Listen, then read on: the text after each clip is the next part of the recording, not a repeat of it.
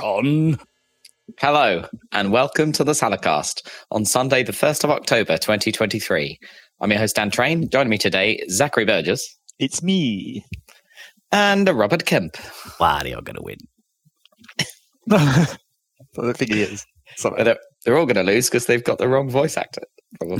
Yeah, clearly. That's going to be weird for a while. Well, I mean, that's the Wonder voice has already changed, right? And because he only says wowie zowie, I don't think anyone will ever know. Well, as far as we know, he says that. Maybe he has a bunch of other voice lines.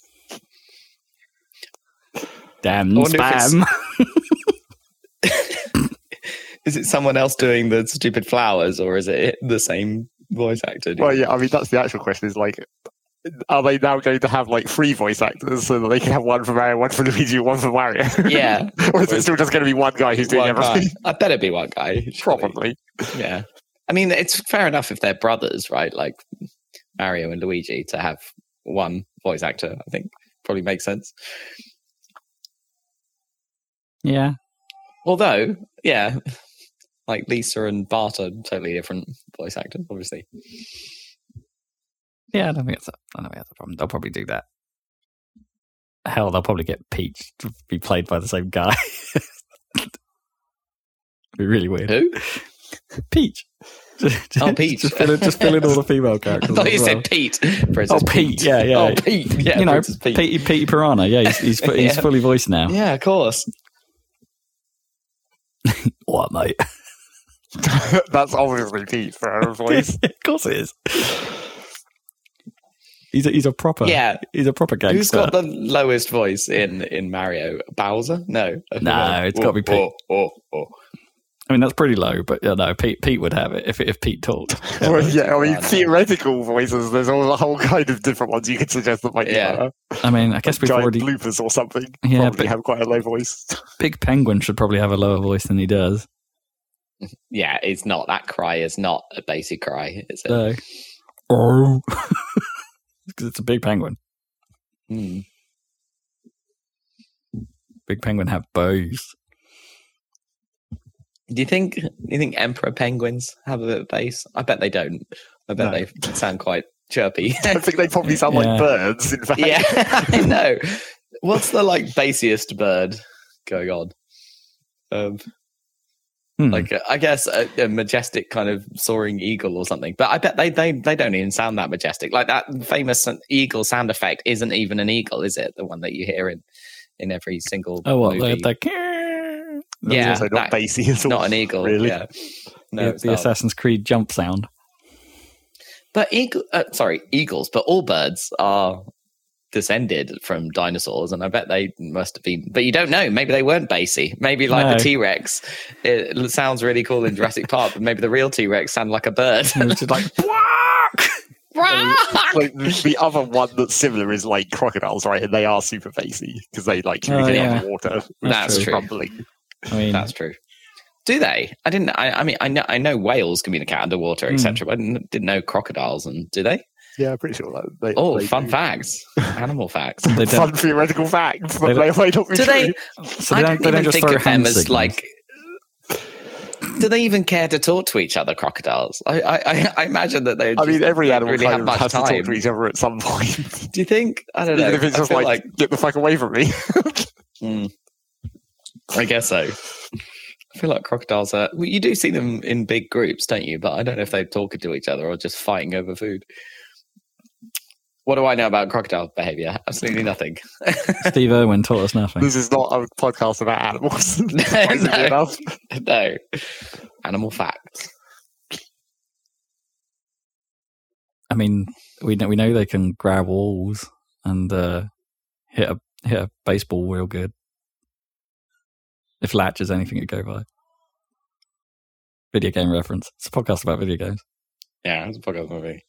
We do at our stand-up meetings now. We do at work. We do fun fact of the day. Someone is nominated to give a fun fact. And there's quite a few animal facts, and Katie, one of our product people, on the gave some bird facts about swifts and swallows, or whatever it was, about how they like live life on the wing, and can barely have the strength in their legs to actually perch, and they reproduce and they fly all on the wing. All these facts about swallows, and I was like, yes, but what's the airspeed velocity of an unladen swallow? And she was like, oh, I don't know. Oh, and then she flew off a bridge. Exploded and fell off a bridge. Yeah. I hope someone kicked her from the chat immediately. Yeah, exactly. Yeah, is it swifts that bird facts? Is it swifts that can't take off unless they can go downwards? Like they have to jump off of something because they can't. So if they're on the ground, they're screwed. Yeah, I think it's they can't get airborne. I think it's swifts that have that problem. Maybe they need a really stiff breeze to fly into to get off the ground. Yeah, maybe. It's like an aircraft carrier has to point towards the wind, doesn't it, for the plane, make it easier for the planes to take off. They're properly waft dependent. Fully waft dependent. Yeah. They don't fly; they just waft.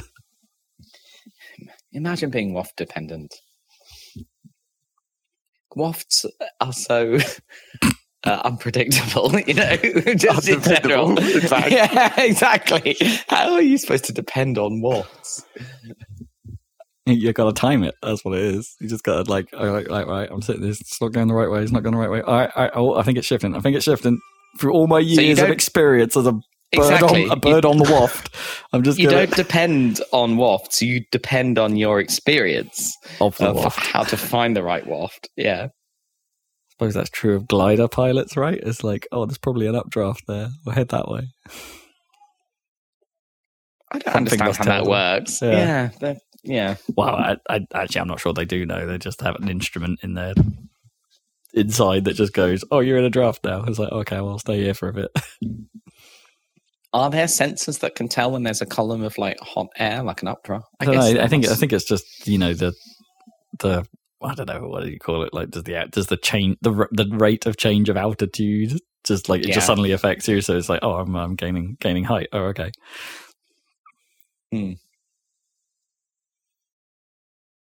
A altimeter differential or something. I'm sure that's definitely measurable. Yeah, but heading towards the right direction to where that's going to improve. where our waft actually could be. Yeah. They know where those wafts are. But how much experience can you gain? And surely every flight can't be that long. I suppose you can glide for quite a while. But like, it's for flying a plane, it's like how many hours of experience get flight hours. But surely a flight in a glider is generally shorter than a flight in a presumably, yeah. Depends how lucky you are, I suppose, at finding them. And because I guess when I went up, I was a little unlucky because they couldn't find one. Right. How long was it then from like being launched? I wouldn't say a huge amount of time. Probably about 20 minutes, something like that. Do you get towed up there by a plane, or I got plane towed rather than catapulted, or whatever it is they use. Yeah. Whatever they do, yeah. 20 minutes? Yeah, I think it was about that. That's quite a while. Yeah, it's reasonable. And that's when they can't find an updraft. Yeah. 20 minutes. Okay. I think it was that anyway. Can't really remember. Yeah. It was a while back. Shorter than I sort of hoped, but and they were like a little apologetic, but it's like, well, we could go up again. It's like, not having it. No? Oh, okay. Fair. When did you get to do that? Was that like a red letter day thing? Kinda, yeah. It was a gift from my mum. That's nice. You can go to Rattlesden, I think it is. There's a little airstrip out that way where they launch gliders from. You've done a couple of good because you did got to do the rally in the. Oh, that was a long time ago. The Evo one. The Evo, yeah. Evo 4, yeah. But they didn't let me out on. They didn't let me slide that on gravel. Unfortunately, that was a tarmac bit. But I forget what else I drove. I think it was some sort of Suzuki that I did get to slide, but that was only front wheel drive, so the sliding's a little weird in that. Yeah, that's kind of weird. You can't really power through corners in the same way. No. Like putting the power down actually regains grip, which is weird. But, right, yeah, because you're kind of pulling yourself along. Yeah. What have you ever driven a rear-wheel drive car? I mean, yeah, technically Gnome's Beamer is a rear-wheel drive car, so right. I own one. Oh. But, interesting. Oh, yeah, I guess it is. Is that rear-wheel drive? That what series is that? The 1 Series. I'm sure it is. Yeah. A 1 Series. Oh, that's cool. It's a 1 Series 116D, I believe. But interesting. High D. Did BMW even make a front-wheel drive car? I guess they don't. Unless you count like a Mini or something. Yeah. Well, yeah, the Mini probably does count, I guess. As indirectly. A Beamer? Yeah. Sort of, yeah. What do you think of that 1 Series? It's okay. Here we go. Car review time. Yeah. Let's get into it. Here we go. Dr. Miro time. I think it drives real nice. As in, the feeling of the steering and the feeling of the acceleration. It's not like it's a super powerful car or anything like that, but it's powerful enough. And if you put it into sport mode, it's got a little bit of poke to it. It's nice. Generally, like the actual feeling of driving is very nice. To the point where it's like I get back in my Focus now, which is a good car, but not like pretty standard high echelons of driving. It's so now it's like, oh, okay, maybe this isn't as nice as I thought it was. I guess. By the way, even in London, I keep seeing for some reason recently on the street, I keep seeing the bit of rubber piping out the side of the door of the Ford Focus. I've seen it like 3 times in the past 2 weeks. Classic. Anyway, it does seem to be like the key failure on Focuses is that the door seals just go. It's just always there. It's just always hanging. Anyway, sorry. Yeah. So that's the good. R1 in particular has been fairly unreliable. It's all right, but it's had a couple of high profile failures. I've never had to get towed before, for instance, in any other car I've owned other than this one.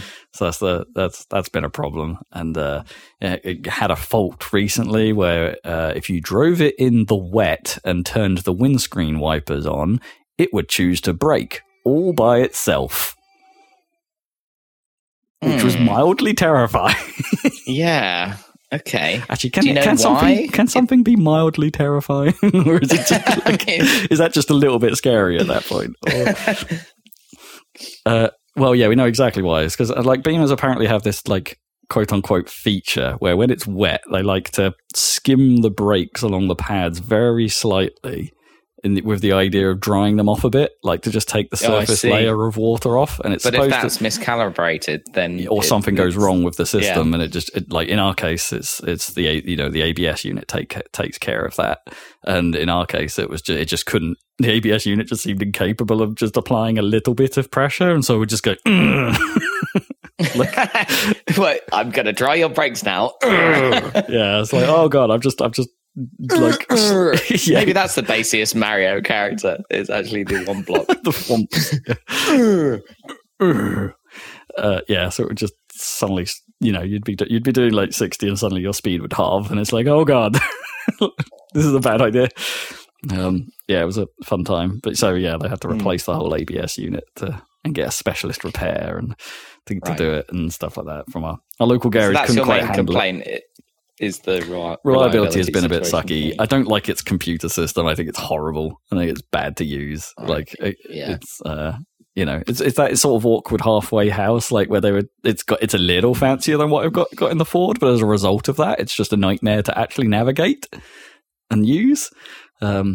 Much the simple system in the Ford is all I need, and it's fine. I don't have sat nav, but I don't care. I've got a phone for that. If you bought any new car today, it would be crazy different. If you bought one now, chances are it would have a screen. It would be touch. It would be It's basically standard now, isn't it? Which to an extent is also quite annoying because things get buried behind layers. It's super annoying when you don't have a dial for the heat. Well, sometimes you just want a button to say go to my phone. Just play the audio from my phone in a single button press. Thanks, that'll be good.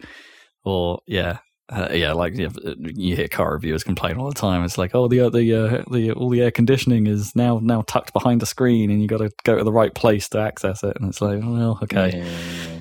I mean, I don't know if I'm changing it all that often for that to be a worry, but yeah, okay, it's a few extra steps in a car. Annoying, yeah. Which probably isn't a good idea. No. When you're trying to concentrate on driving, yeah. That's kind of what has always put me off a bit about a Tesla and their no button philosophy. Yeah. Oh, completely. It's pretty weird. It's nuts. Yeah. Like, did you know that in a Tesla, in order to put it in reverse, you have to swipe down on the left-hand side on the edge of the screen? I think there is a manual way to do it, but obviously because they need a mechanical backup for everything, I guess. But yeah, I didn't know that. That's really weird. That looks so awkward. It's like just give me a selector and push it in reverse. Doesn't it have a thingy where it predicts whether you want to go backwards or not, so you don't have to touch anything? What does it do the game thing where if you hold the brake long enough, it just goes in reverse? That's probably worse. It definitely. I think it does something. So if it figures out you're trying to parallel park, and it automatically switches it like as you do it. Like it's like, oh, now you stopped. Now you're going to switch. Now you want to switch. Or whatever. But I think they're getting to the point where they can parallel park themselves, and you don't have to do it at all.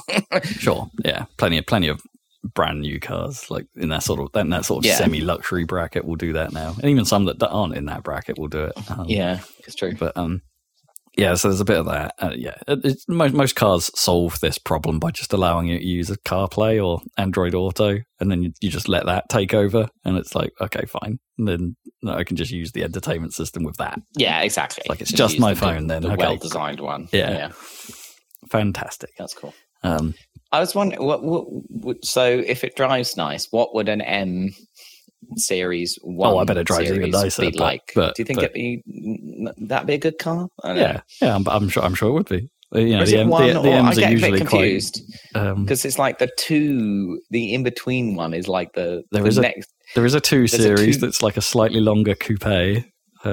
Yeah, that's like the sporty 1 Series, right? The 2 Series, kind of. The 4 is the sportier 3 Series, and then sort of. They are sort of increasing in size generally as you go up the numbers. Somewhat. But, and increasing cost. Who drives a fucking full-sized 5 Series car? Who drives those things? I don't know. No, I don't. I'm not sure I know anyone that's ever had a 5 or a 7. Oh my god, 7. See them about every now and then. Actually, in fairness, I haven't seen a 7 for ages, but they're about. I guess everyone wants the X's though now, right? They want the big BMWs. You either go small or you go big. No one goes in between anymore. Or so the market says. So, what's the starter car going to be in a Forza Motorsport? Well, the one 7 or whatever. Are we on 8? Like which 8 one are we technically, on? yeah. Like 8. Okay, but what's it? Is it just called the Matrix or whatever? Sorry, is it just called the Forza Motorsport? Yeah, pretty much. Motorsport Kings. Okay, Kings. It doesn't have a number, does it? No, it doesn't this time. They've rebooted. The intro car is a Corvette of some description, the one you play like in the Welcome to the Game kind of sequence. Right, for the Americans, I guess. Can you even get a Corvette here? I guess you can. Yeah, I have on a rare occasion I've seen them about, but they're pretty rare over here. I'm guessing it's only the American Airmen at the airbase that have the Corvettes, right? Or around Bury St Edmunds and stuff. Yeah, I guess. Because they always had all the Mustangs, right? You ever notice that? All the Mustangs driving around Bury St Edmunds? Because they're all from Lake Heath. Yeah. I mean, there's always gigantic. I mean, there's always one parked at my dentist in Ipswich, so I don't know if that counts for anything. That probably is the dentist, right? Probably, yeah. There's like a sign on the wall saying this is where the Mustang parks. Like not even joking. Yeah, exactly. Oh, right. Well, there you go. Yeah, I don't know. And the other thing about the Beamer that I don't like is I don't think its seating position is quite nice. It doesn't feel quite as like this is where the pedal should go in relation to the alignment of the wheel. And apparently some manufacturers do have a bit of a problem with that when they make the right-hand drive version of the car. So they make the left-hand drive version nice because that's their for their market, their home market. And then when they convert it, they sometimes screw some stuff up. And I think in Beamers, at least in this Beamer, which is what 2015, it's not that old. Yeah. No, not super old, but yeah, at least in this one, it kind of feels a little bit twisted to me, a little bit. It's where your feet go aren't quite as comfortable, but that could just be Gnome's sitting position. But I haven't been able to dial it in when I've took the time to be like, you know what, I'm going to change this just for me, and it really annoy her. It's like I've just not been able to get it right. Anyway, Beamer review.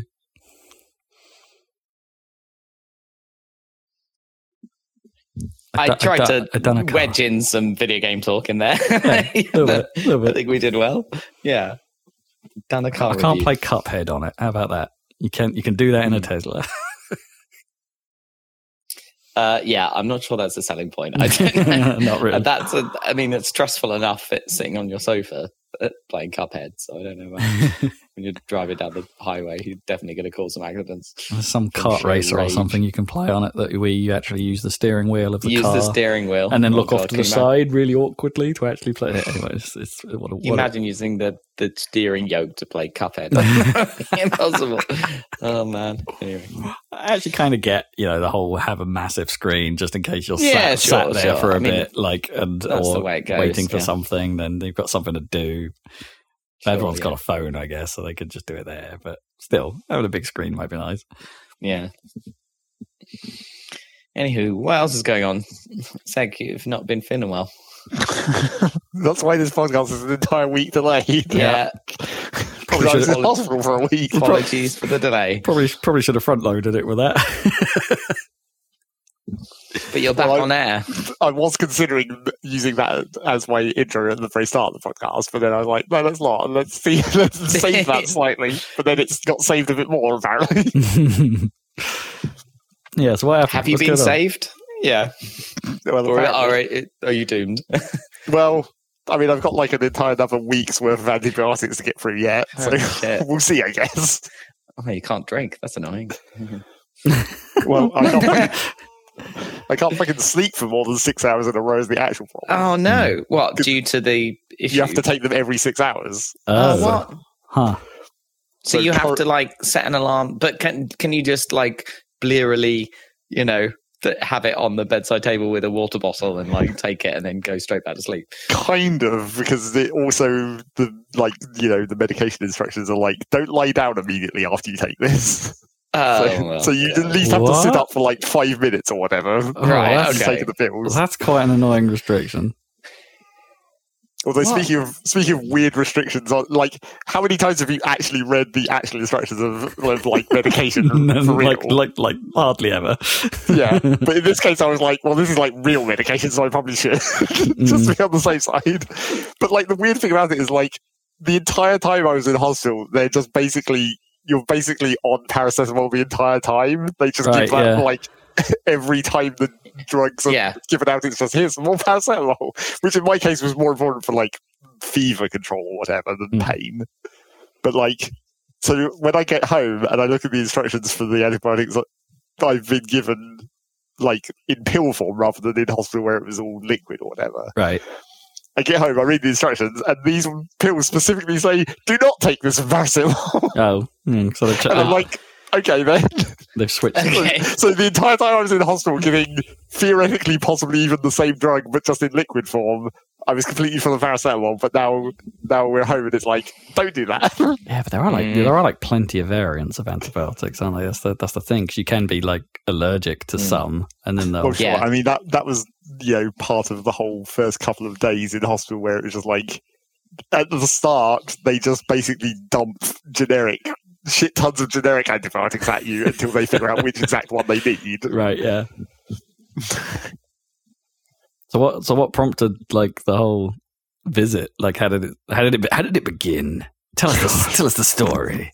There's not much story to tell, and that's kind of the problem because it's even the doctors were like, "Well, I guess you were just unlucky." Oh, really? Not helpful. Basically, I was sitting on my computer playing Rocket League, and then my back started to hurt because my posture playing Rocket League is awful for a start. And I was like, well, I'm just going to go lie down for a while so I can unfuck my back, which is what I usually do. And then once the back pain went away, I was like, hang on a minute, my leg hurts. And then it got a lot worse. Oh. Weird. Did you not immediately think it was like a back-related thing that was making your leg hurt? Because that's what I normally think, right? Like if I have back pain, then sciatica can mess your leg up as well. And it's kind of, but it like got worse a lot, like way quicker. Was it like a warm pain? Does that make sense? Like I don't even know. But it was bad enough that when I was talking to the doctors and whatnot, I said it was like the pain was bad enough that I then threw up. But I'm not entirely convinced that was really the case. It's like you just had some bad. Yeah, I ate something bad as well. Yeah.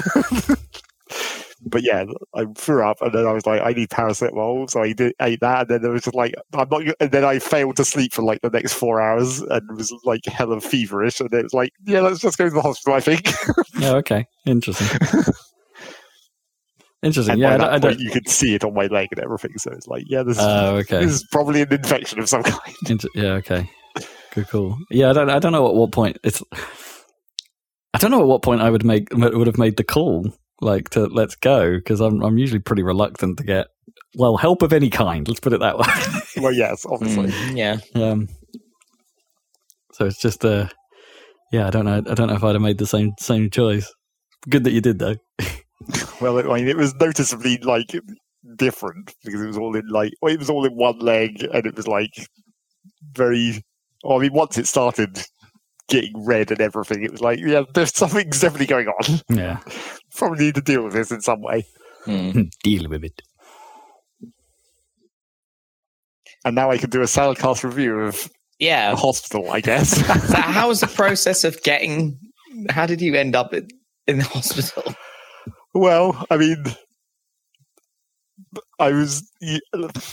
so you phoned the stupid that alternate number, like the 121 or whatever the hell it is. You phoned 111. Is it 111? Yeah, like 999, but the other way. Yeah. But so they ask you a bunch of questions, and then at the end of it, the woman is like, "Yeah, you should probably go to hospital." It's triage, so right? Okay. Yeah. Okay. So what they're like, go to A&E. Yeah, just go. Okay. Which is confirming what I already thought, so that's fine. So where did you go? Ipswich? Yeah, went into the ER there, and it was just like, hey, like, I think they were meant to. Don't call it ER. That's too American, mate. What are you talking about? ER. A&E. Thank you. Sorry, George Clooney's going to rock up and just have it. Is this in Chicago? That'd be way cooler. Yeah, it'd be a lot cooler. Yeah, but he would. All Clooney would do is just stand in the corner with a clipboard and smolder. He wouldn't actually help you. He would just be in the corner going. But then they'd also actually solve the problem a lot quicker, probably. And then he'd probably one episode. Yeah, this is like casualty situation. True. Yeah. And you might get an espresso out of it. Possibly. There's always lucky. Yeah. Some dapper Dan. Yeah. But I went in there, and I'm sure they were meant to have the information from that call, but I don't think they did. So, redo all that information, basically, as always. Yeah. Because systems don't link up, so no. And then also, too advanced. I don't think this mattered very much, but like coincidentally, this was the first day of the doctor's strike. Oh no! Right. I don't think it actually mattered too much because, like, I barely saw any doctors anyway. It was like all nurses and then like one consultant. Well, they usually do try and like these strikes do normally like avoid A&E stuff as much as possible. Sure, but then even when I was in the actual part of the hospital, it was like this is all nurses anyway. It's just wards stuff. They don't actually use doctors for that, really. To a point, yeah. But yeah, we got in there and then spent like the first night of just like getting a shit ton of fluid pumped into me in a ridiculous way. Just normal fluids and antibiotic fluids, which is weird because it's like you're not drinking anything and you still have to pee every 2 hours. Oh man, because you're having so much goddamn liquid pumped in through your arm. Weird. Oh, that must suck not being able to. I've never had a thing where I've had to. Did you have to nil by mouth then, basically, or? No, there was no restrictions on like what I could eat or drink, so that was fine. God, because like they were putting all the fluids in for me anyway, so I didn't really feel the need to drink. Yeah, regardless. Interesting. Because it's such a like a knee jerk for me. Like if I got 2 seconds, there's nothing happening. I better have a sip of something. It's just, as we know from the podcast, where Rob can't get for a podcast without 2 drinks at the same time. Yep, absolutely. My throat just goes. But But yeah, that sucked. What were we talking about before this podcast? I have to be permanently lubricated. Double fisting at all times. The more annoying part, of course, is like while there was no restrictions on what I could eat or drink, they were keeping track of everything that came out. Well, not everything. The liquid part that came out, which means you'd have to pee in a bottle all the time. Sometimes. Okay, so firstly, I got away with, peeing in a bottle and not anything even worse than that, because I could still stand up. That was the important thing. Yeah, even though my leg was fucked, I could still, stand up at least. So, sometimes you're doing it next to the bed with the curtain pulled round. But then eventually I decided that was not... I decided I could walk enough to at least get to the bathroom, which makes it way easier. You don't really realise until you're in that situation where it's just looking at the toilet, it makes it way easier. Right. I guess there's a sort of like a mental psychological block. thing. Yeah. So I was like, I can hobble my ass to the toilet enough to deal with it this way, and that's better. Also, speaking of the pee bottles, they're made of cardboard. Yeah. Really? And that's just weird. I mean, obviously, how does that work? I think that's true of the bedpans and things as well now, right? They're not actually bedpans. Are they like plastic coating lined or whatever? I don't think it's like a coating. I think it's just like embedded, like it's a mix or whatever that just makes it waterproof. Yeah, there's a specific type of cardboard that I can't really that is in other things that I can't really think of what that is, but you'd know it when you held it. You'd be like, it's like the kind of material they make egg boxes out of, actually. Yeah, it's like a slightly more dense egg box, basically. But yeah, that I went through a shit ton of those, and that continued for nearly the entire time I was in there. They were tracking it, though the amount of fluids getting put into me decreased significantly. I went back to actually drinking things. But the most annoying part is just so here's the actual Soundcast review of Hospital. Okay. Of the NHS in England. Yeah, okay. Is that obviously it's hard to tell from your perspective because you only see a tiny segment of what's going on. But the nurses really suck. Oh no. Man, really? Well, they'll come over to you and be like, "Hey, we need to do this thing," and you're like, "Okay, we can, let's do this thing." And then they just disappear for 15 minutes, and then they come back and do the thing, and it's like, "So what the fuck were you doing?" Yeah, why did you warn me about it? Yeah. But obviously, they're probably juggling 50 different patients or whatever. All kinds of things can interfere and interrupt. But it just seems really badly organised. No, a good friend of mine is a nurse, and they it's usually that. It's usually that they'll be prepping to do something, and something else will come up almost every time, and they've got to go deal with that first, or there's some emergency somewhere else, so everything else gets put on hold, and that's just the norm. It's and the other thing that sucks, constantly prioritizing. Yeah, what's the thing to do? Yeah. The other thing that sucks, but is much less relevant for us, is if you don't speak English very good, you're going to get fucked in hospital. It sucks. Wow. Just from the 3 or 4 other people I heard around me who don't. There was an Arabic guy who was just pissed because he basically didn't really understand how diagnosis can change over time as different doctors see different things or whatever. Yeah. So he was pissed about that. He was annoyed that the first thing he was told wasn't true any longer. Right? Yeah, basically. Right. I mean, why would you be annoyed at that? Surely that's just because they weren't explaining it well enough for his understanding of the explanation, I guess. But I guess doctors and nurses they generally don't do that, right? Because well, that is sort of the other problem, is just no one really explains anything. Even really obvious things like how the hell you work this bed. It was I pretty much had to figure that out on my own. Right, yeah. Well, they don't have time for that. Obviously. Yeah. They've got other shit to do. But then, there was I think, Portuguese guy across from me who basically didn't understand English almost at all, and that just sucked for him. He was just pretty much by himself, not even because I don't think they even made him understand the call button for the nurses or whatever. He was just pretty much stuck. That sucked. Yeah, I don't know what you would do though, right? You'd have to Well, yeah, unless the hospital has some random interpreter who's basically like probably doing miles and miles of circuits every night just to get around everyone. One of the other guys who was foreign was talking about they did have an doctor who could speak the language at some point, and I don't know if they ever showed up. And then like one of the other ones just had his family show up. Oh, okay. Except it's really annoying for that as well, because like visiting hours, which was like 10 till 7 or whatever, visiting hours happens after like the round where the doctors come and explain to you what's going on. So they actually had to like get his family to come in, and then they had to explain like, no, we're allowed to be here because we're the interpreters for this guy, even though it's not this. Yeah.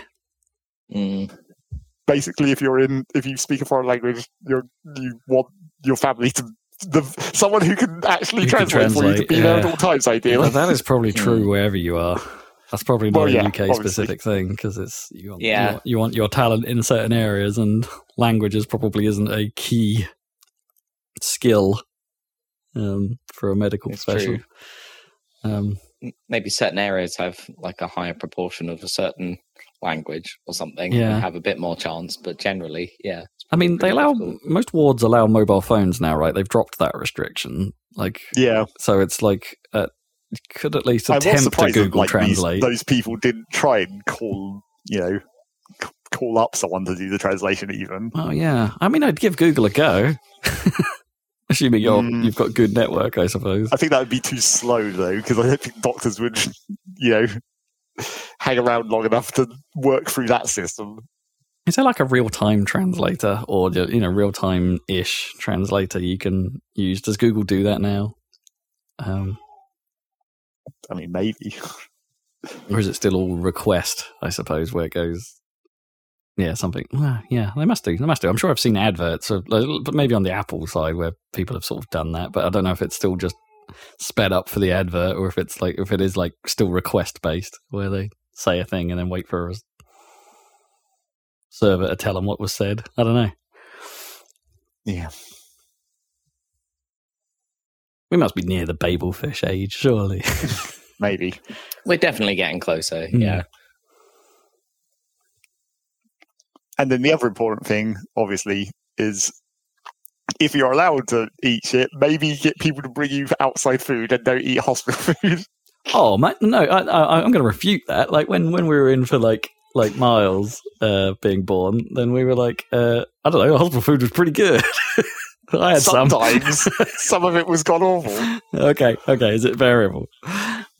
Well, I mean, they are at least fairly flexible on like allowing you to just say that you don't want something and they can get something else. Like one night I was like, I don't really want any of these hot meals, but can you just get me one of the sandwiches that are usually for lunch? And it's like, yeah, that's fine.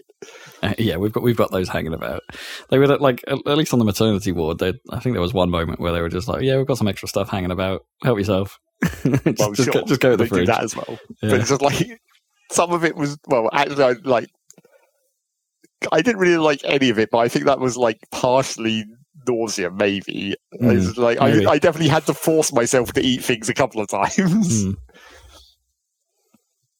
But yeah, if you're allowed to, you just get someone to bring shit in. There's some dudes at the other end of the room eating McDonald's. Oh yeah, I've heard of it. We used to. We've ordered curries for people. One of my mates was seriously offering to get a KFC brought in, and we were like, no, it's fine. We probably should have done that, but still. But it's obviously the advantage of hospital food is it's free, I guess. Yeah. I don't know. I had some kind of, not normally into my baked potatoes, but it was a baked potatoes with some kind of chickeny brothy thing over it. Like while we were still in the maternity ward, and they were like, yeah, you can have some as well. And I'm like, cool. That sounds way better than anything that I saw. Really? Yeah. Yeah. It was pretty good. It was pretty good. And I just remember, like, the first thing after Littleton was born, like, Gnome was like, they were obviously they're really nice to new mums because they've been through a lot at that point, and they're just like, what do you want? Anything? Like, we'll get you something. And she's like, toast and jam and tea, and it's like, yep, there you go. Have some, like, super easy, not exactly a complex meal, but still, it was just like, here, have some toast and jam, and she's like, oh. It's what you need in that kind of situation. Oh yeah. Well, that sure was what it was like when I came home, and I was just like, holy shit, I can just eat normal shit. Yeah.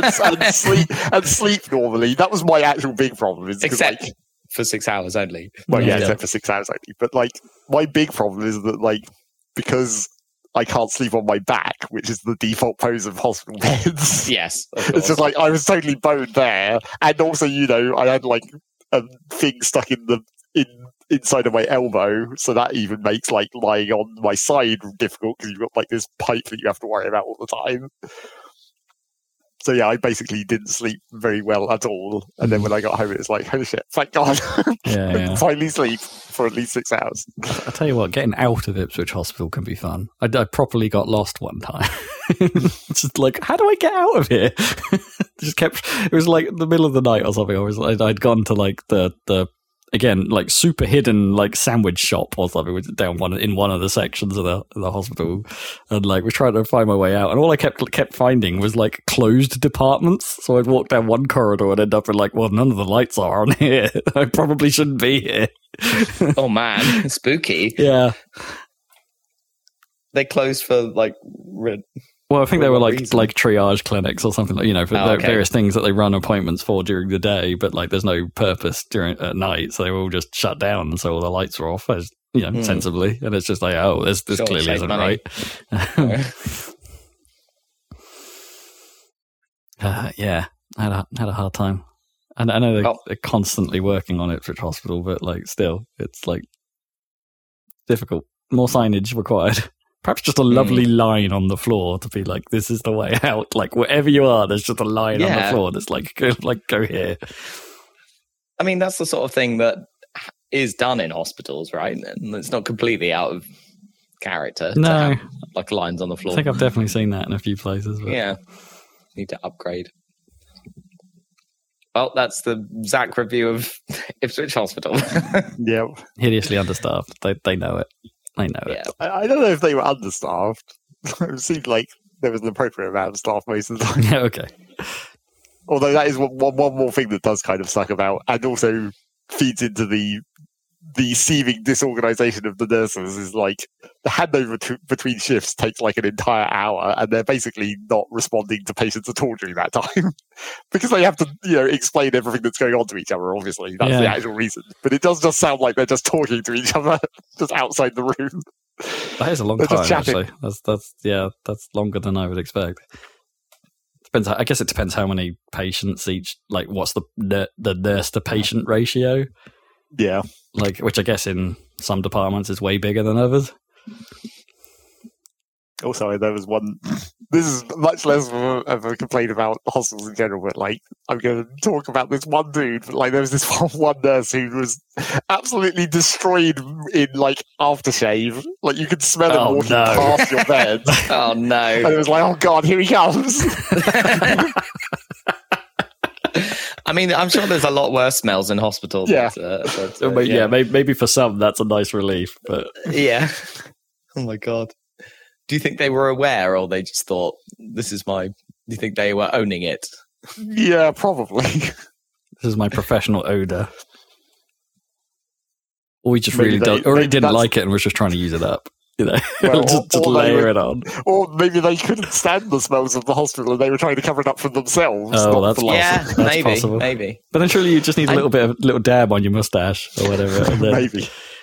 I never have good reason to use any kind of aftershave stuff. Or what's it even called? Cologne. Yeah. Cologne. Eau de parfum. Yeah. I always think people are going to... Obviously, you want people to notice, but then they're going to be like, "Oh, you smell nice," and it's like that's kind of annoying. Why do you smell nice? What are you trying to do? Why? Yeah. Why are you trying to? Yeah, exactly.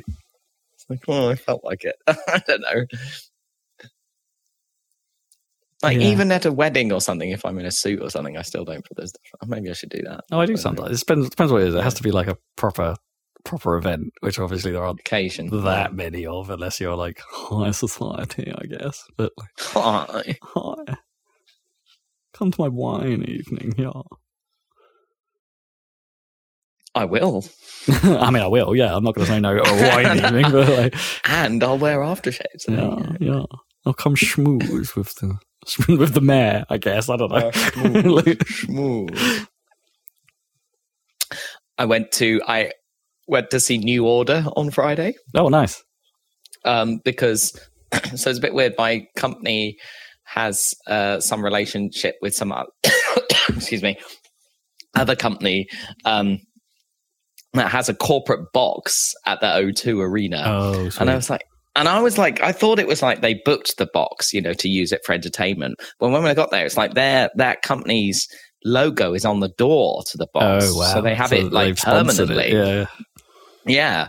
So I said, and there was 2 spare tickets going. So I was like, yeah, I'll come along to New Order. A lot of people don't seem to have heard of New Order. I guess young people don't know what that is. Yeah, I know. I was like, I guess it's somewhat understandable, less well known than a lot of things. But I was like, Joy Division, and they're like looking at me with like blank faces. I'm like, you maniacs. So obviously, I went along.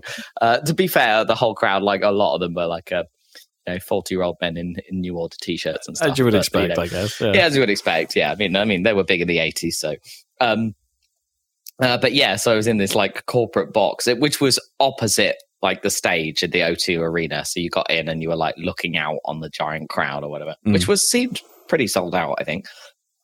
But you're a long way away, I guess.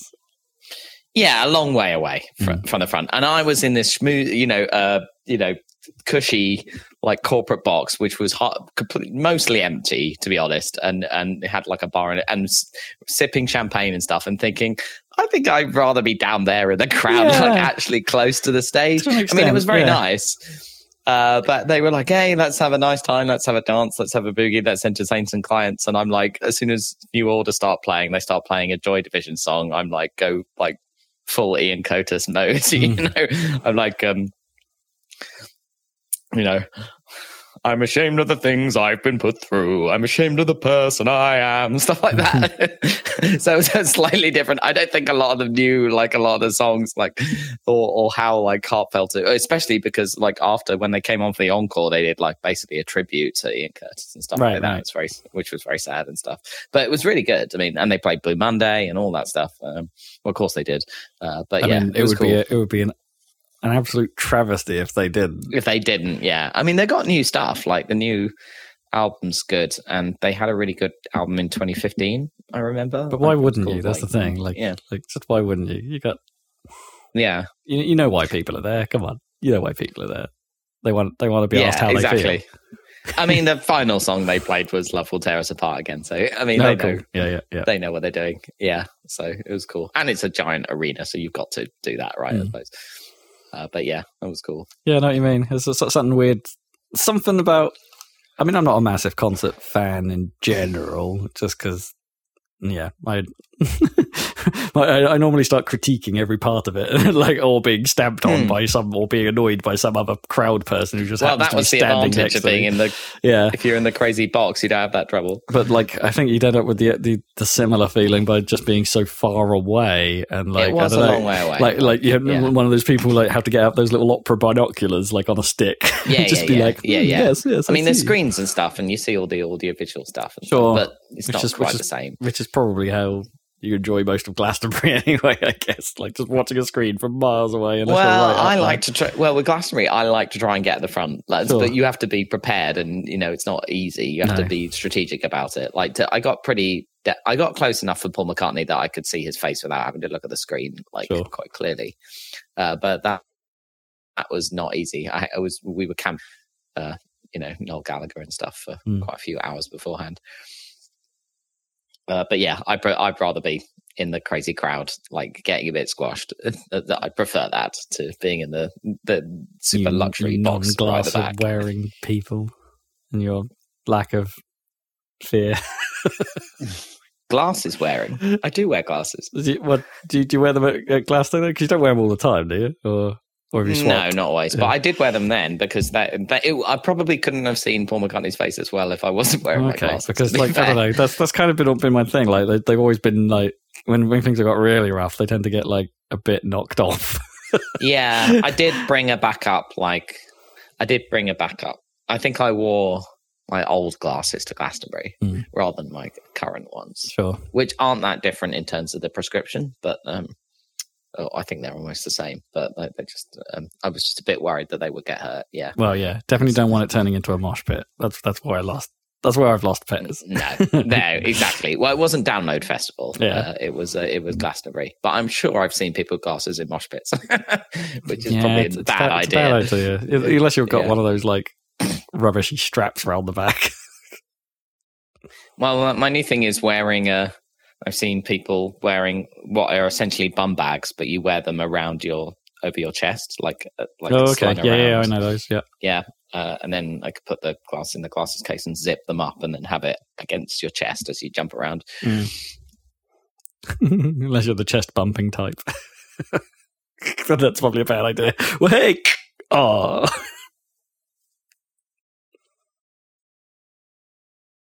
Have I lost you? It's gone very quiet. Nobody likes chest bumping, apparently. Okay. Right. Well, no, I mean...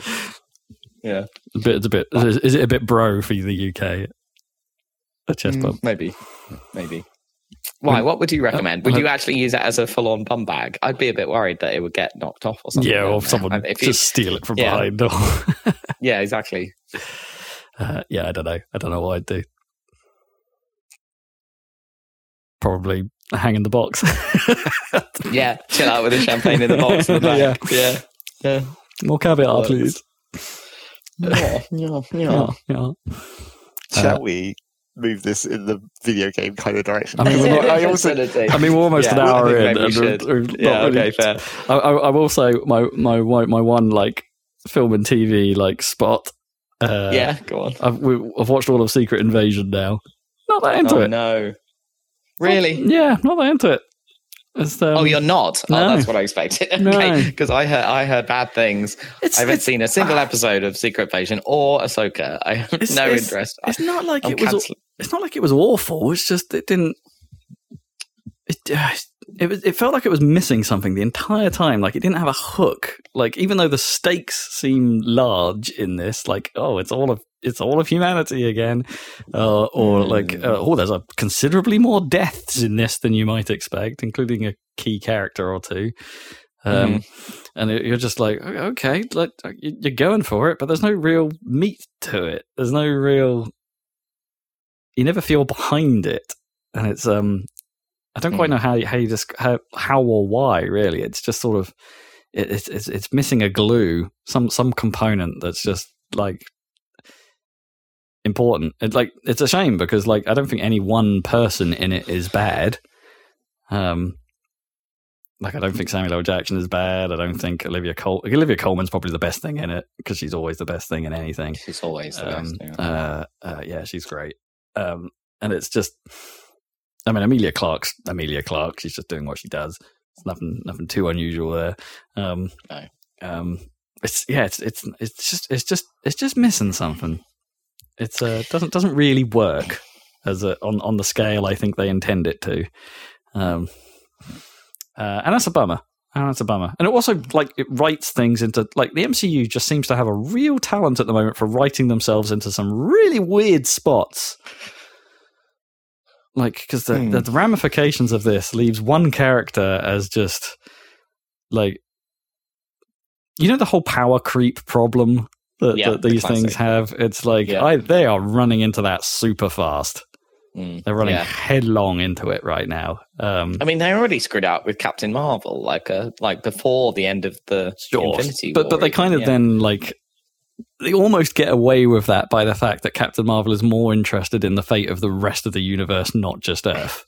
Right, she's like, I'm busy, guys. Sorry. Yeah, I was like, I can bugger off and do other things. It's like, and that kind of worked, but the end, without spoiling it, they've kind of written themselves back into that problem.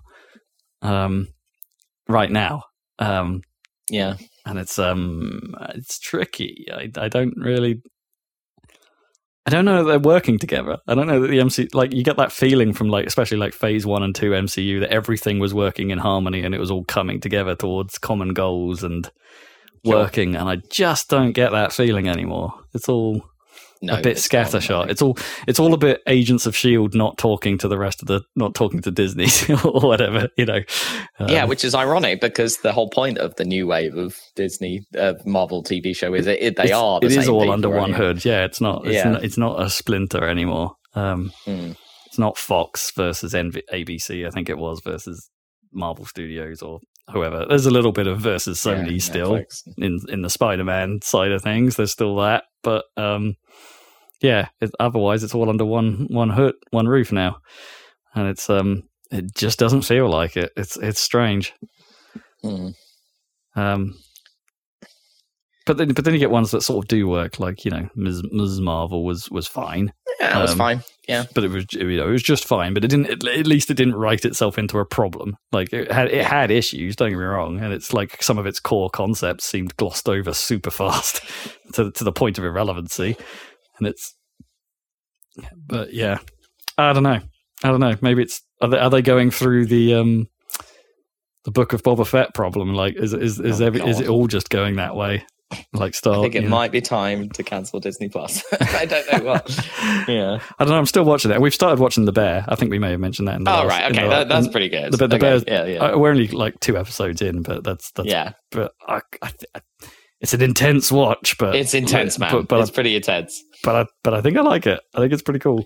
It's cool. I think I personally think the second series is a little over-egged. Because I'll tell you, but no spoilers, but the first season was a success and people like it. So the second season, anytime there's a new character or like someone playing someone from the family that you haven't seen before, it's always someone incredibly famous all of a sudden, which is kind of annoying. It's riding its wave, right? And getting big cameos.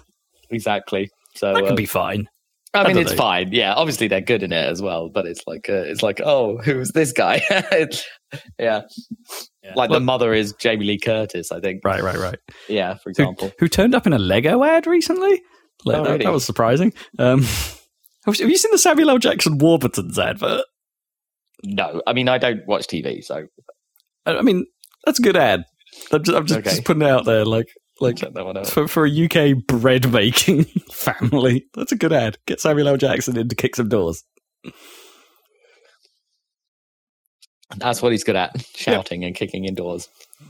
Yeah, good stuff. But anyway, that's pretty much my TV. Let us move on to video games, since that is nominally the subject. I'm actually watching. I watched some Ryder Cup highlights because that was it's time for the sports section. Yeah, you know what? That was actually entertaining. And there's something the four ball format sort of lends itself to TV a bit better.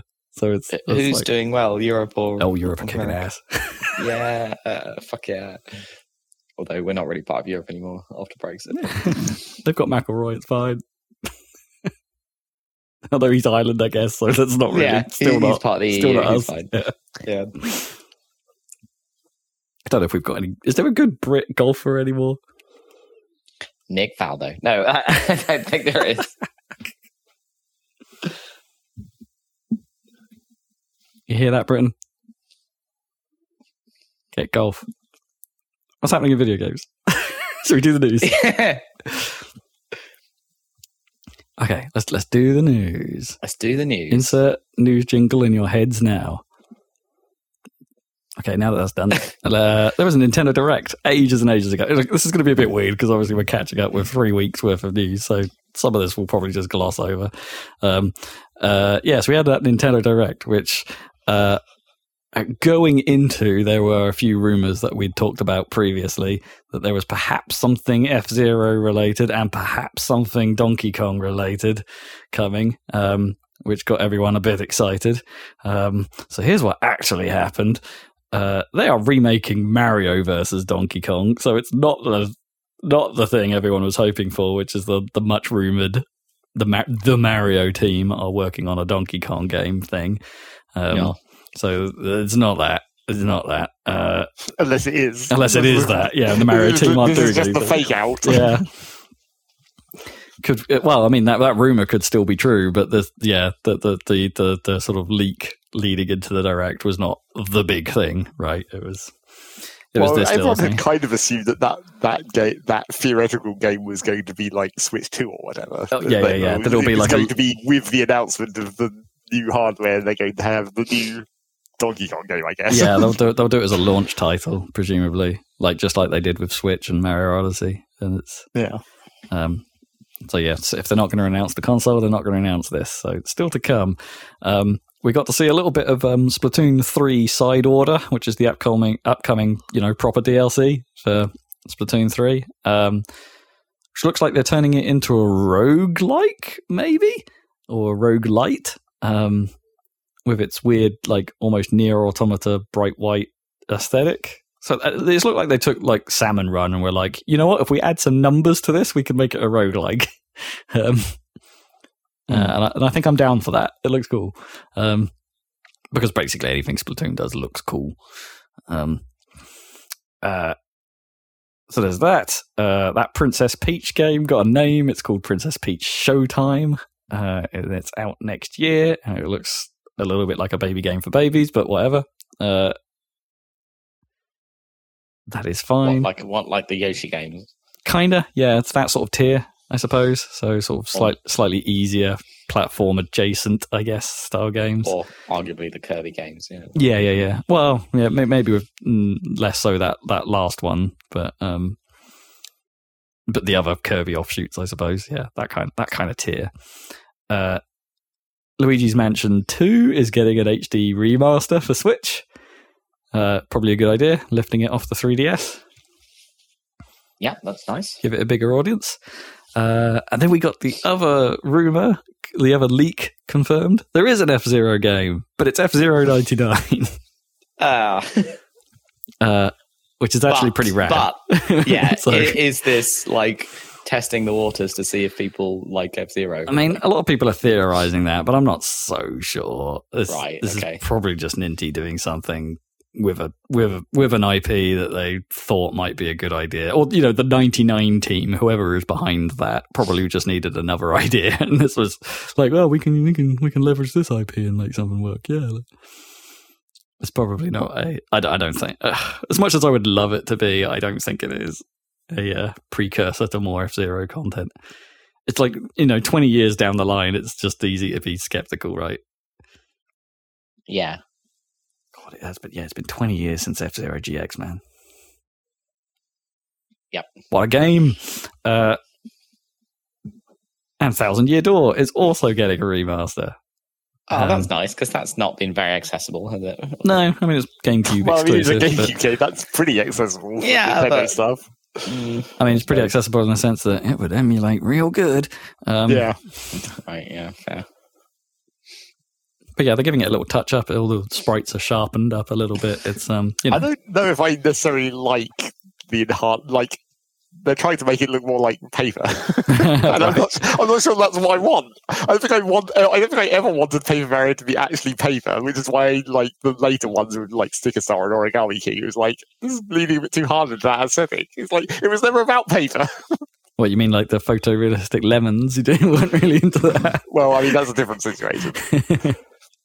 You mean it was more about being flat than it was about being physically paper? Yeah, it was just I mean, they did some papery mechanics, you turn into a paper airplane or whatever. Yeah, and you go thin, and you go, and staircases whap over like paper, and it never had to be about when it got into Origami King and stuff. It was this and Sticker Star and whatever the other one was called, Color Splash, where it's this is more about the concept of papercraft than it just being a weird aesthetic of a Mario game, right? Which they only really did for. Was it, I guess, the first 3 of these, I guess you could say, were not really about the papercraft. They just used it a little bit.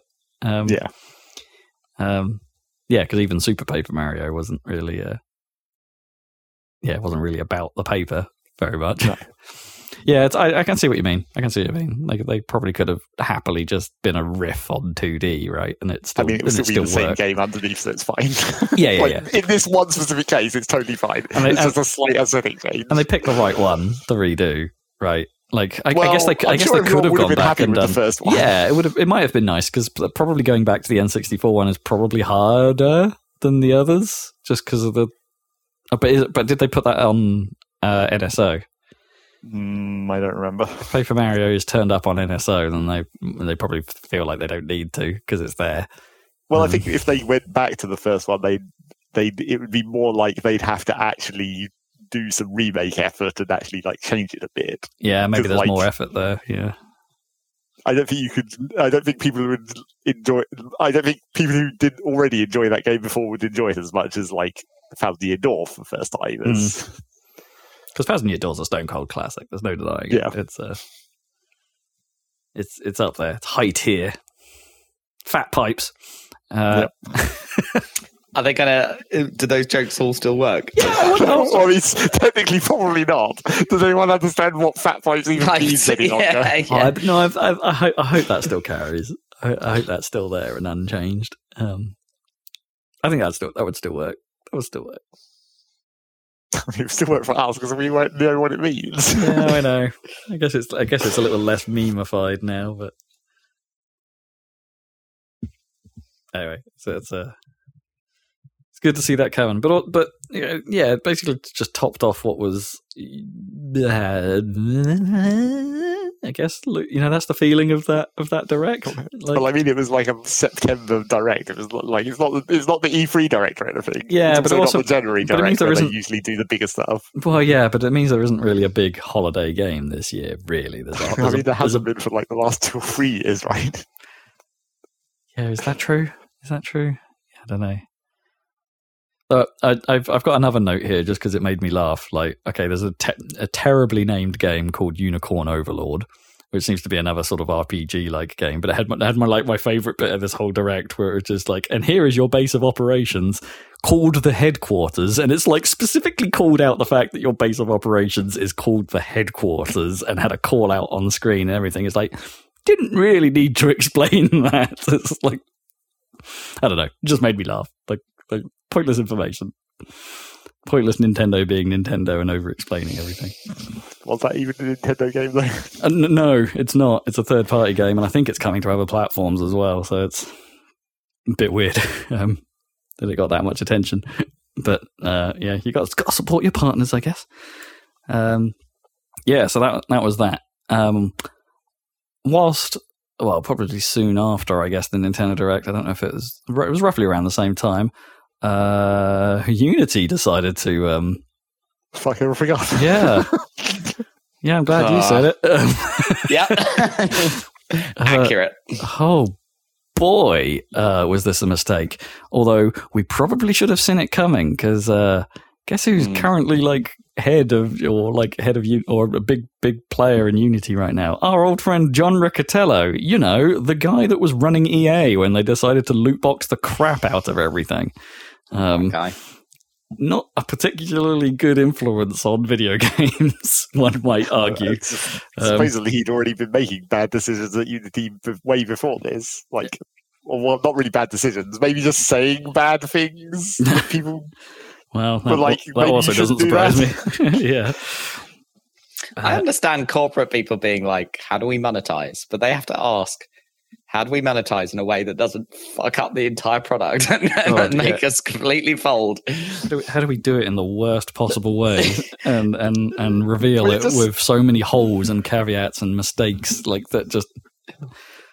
Well, yeah. It just seems like they didn't even think about it at all somehow. No, it seems right. It seems really obvious questions that as soon as you hear the concept, and their answers were just non-answers. Yeah. So they don't have any information to give you in this answer. So we should probably explain the thing. So this is all about the Unity runtime fee, where the idea is they were going to switch to a model. Every 3D engine, every sort of middleware has a cost, and I think the big ones like Unity and Unreal Engine, they basically operate on some sort of revenue share model historically, where it's like, if you do well, then a certain amount of the game profits have to be paid back to us.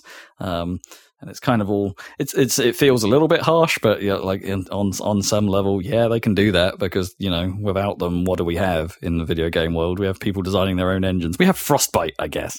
And so, yeah, they're already in a position of power. So the runtime fee is an abuse of that in the sense that they wanted to switch from that style of model to a let's charge the developer every time a game is installed, which immediately, even without going into the minutiae of the details and like trying to fathom it out, just that statement alone is so problematic, because you only have to look to like just glance a little bit to the side and look at free to play and go, oh, this is bad. Because how many free to play games do people install and never pay money for? Like, probably loads. Well, but the whale economy for free to play is fucked anyway. So, like, well, exactly, but wouldn't matter that much. But it's quite. I think there's quite an offset, right? I think between, like, I don't know. There's plenty of free to play games that I have played and will never sink money into, but will continue to play because I'm that way inclined. It's just who I am, right? Yes, but I don't think you can't extrapolate an entire market from that. No, like, no, just don't represent. No, a high percentage of the market. I get it, but I don't think I'm alone. And it's like free to play games have an inherent demo-like quality in that people can just download them and try them, right? Think of it, like, especially in the mobile space, right? If you think about Genshin Impact and something like that, which is based on Unity, I think, and is also it's a mobile game. It's an every platform game. People are more likely to just go, I'm just going to download this, have a look. Oh no, that is really not for me. But that still counts as a runtime fee in Unity's eyes, or it did.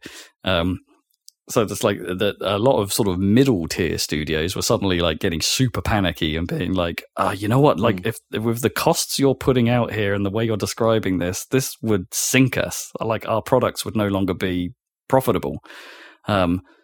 But it got worse in the sense that, okay, they were kind of trying to retroactively apply this cost.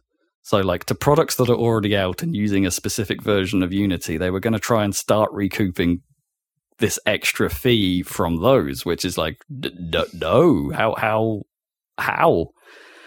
Like it's an abuse of like the terms of service. That little note that's in like almost all like license agreements or things like that, saying we can change our terms of service at any time, and it's like they did, and they did it big, and it's like, but I reckon if anyone like really kicked up a fuss, they could quite easily take that element to court and be all like, well, this is not what we agreed to, and this is a significant change in the contract that nobody agreed to, blah blah blah blah. I don't reckon that would ever have stood legally, but I'm not an expert. What do I know? But anyway, the problem with that is that now developer trust is so low, so very low. Yeah.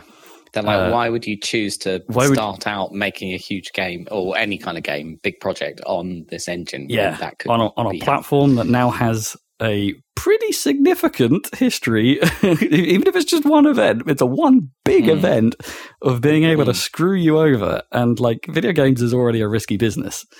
There's no denying that. And it's yeah. I mean, it is. Yeah, It just is. And it's like minimizing that risk is a big part of being who you are, and choosing Unity might have been one of the things you would have done to minimize that risk, because I think it's a little bit cheaper than Unreal Engine and stuff like that. So like it would have been a cost management might have seen that as a risk reduction, but yeah, it's hard to see how that's favorable now. Unreal and like people have been talking about Godot or Godot as another third party engine a lot recently. Like, they must be absolutely like just slapping their hands together and going thanks, because they're gonna get a whole bunch of new business, I bet. So yeah, that's kind of the gist. Well, no, actually, there was a third pillar that I haven't really even touched upon, which was the how on earth do you bloody measure this? That they were so vague about. They said, "Oh, we're going to have like AI algorithms to figure this out," and then which immediately threw everyone into, "Well, we don't trust that." Right? Yeah. It's like, given that you've just pulled this shit on us, and now you're saying it's like, "No, we've got an algorithm to figure it out," and it's like, "No, you don't." It feels like it was like the Riccatello and the marketing guys were just like, "Here's a tech problem we need to solve. Let's just announce it to everyone, and we'll figure it out later." And that was one of the things that they specifically ended up walking back when they walked back most of the stuff. Yeah. Because like originally they were basically saying, we're going to come up with some numbers and then you pay us.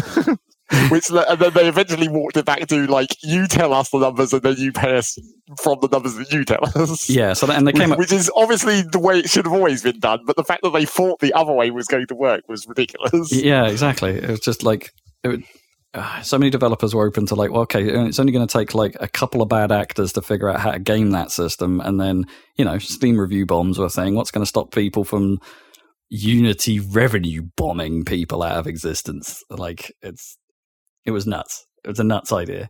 They have the follow up to all of this is like, yes, they have significantly walked back whatever the hell it was that they were planning. They're still going to have something called the runtime fee, which is probably a bad idea in the first place. Just don't call it that. You should have changed the name.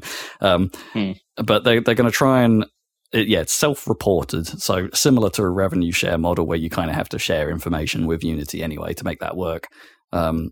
It's up to the developers to share information about how well their game is doing, based on reliable metrics, or there's some definition of new engagement or something. So they are trying to still capture new players as a thing they can charge for.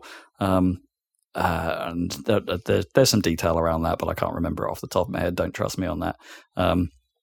So they're still trying to follow that get a little bit of cash per install, but not nearly in a significant as way. And they've also added more limits that it would like you'd have to be making revenue past a certain threshold for this to even apply, rather than it applying to everyone. They've also rolled back the whole retroactive thing, so it's only going to apply from the next version of Unity that they release, the next LTS version of Unity, I should say. Long-term service release. If you're building a game on the current release of Unity, you are fine. That's not actually, this isn't going to affect you. Which they really should have done from the start. That's a no-brainer. If you're going into a development project with a certain set of like expectations, it's like you shouldn't have been forced to change that. So most people seem relatively happy with the walk back, although I'm a little bit, I don't know, I still think that's a bit of a scummy move. Well, I mean, it's like every walkback ever, where it's it's true. You bring on the conspiracy theories where it's like they announce the shit version so they can walk it back to the less shit version, and then people will be happy. Yeah, and this was the plan all along, so you could still agree to paying them more money, just not as much money as it initially seemed. I think it's usually a cock up, in my opinion. I don't think it's ever a conspiracy theory, because that's what conspiracy theories are. No, because exactly, because the brand damage here is so significant. I think they're going to be feeling this for a long, long time. Yes, that definitely seems to be like the main thing. Like they definitely have actually screwed themselves. Yes, I mean, for sure. They're going to have to. Personally, I think they need to fire their marketing department super publicly for anyone to even like have a hint of like any kind of like feelings of like, oh, do they know what they've done? It's just. God, it must be so frustrating to be like an actual like developer, like working at Unity right now and being like, because Unity might not be the Unreal of the game engine world, but hey, it's widespread, it's popular, it's multi-platform in the right ways. Generally, it's it's good. It's good. It's a good engine, a good marketplace, and it's it must be so frustrating if you're one of the peons at Unity right now. Okay. Yeah. Righto. Well, yeah, I wonder if that's what they've all of this has lowered them to. It's like, we just do what we're told. Yeah. Life of a peon. Yeah. What a cock up. Yeah. Catastrophic cock up. Yeah. So maybe we'll see some new third party. I wanted to know if this was going to screw up the Hollow Knight, but I think there's still no word on when that's actually going to come out. I bet they're probably fine, because everyone was like highlighting that as one of like the big profile Unity games that could be screwed by this, and it's like, well, no, with the new walk back, they're not screwed by this, because they'd be so late in development now that updating the Unity version would be out of the question at this point. No, definitely, yeah. So Silksong will be fine. It's fine, guys. It's fine. If it comes out this year. So that's Unity. Let's move on to FTC and Microsoft.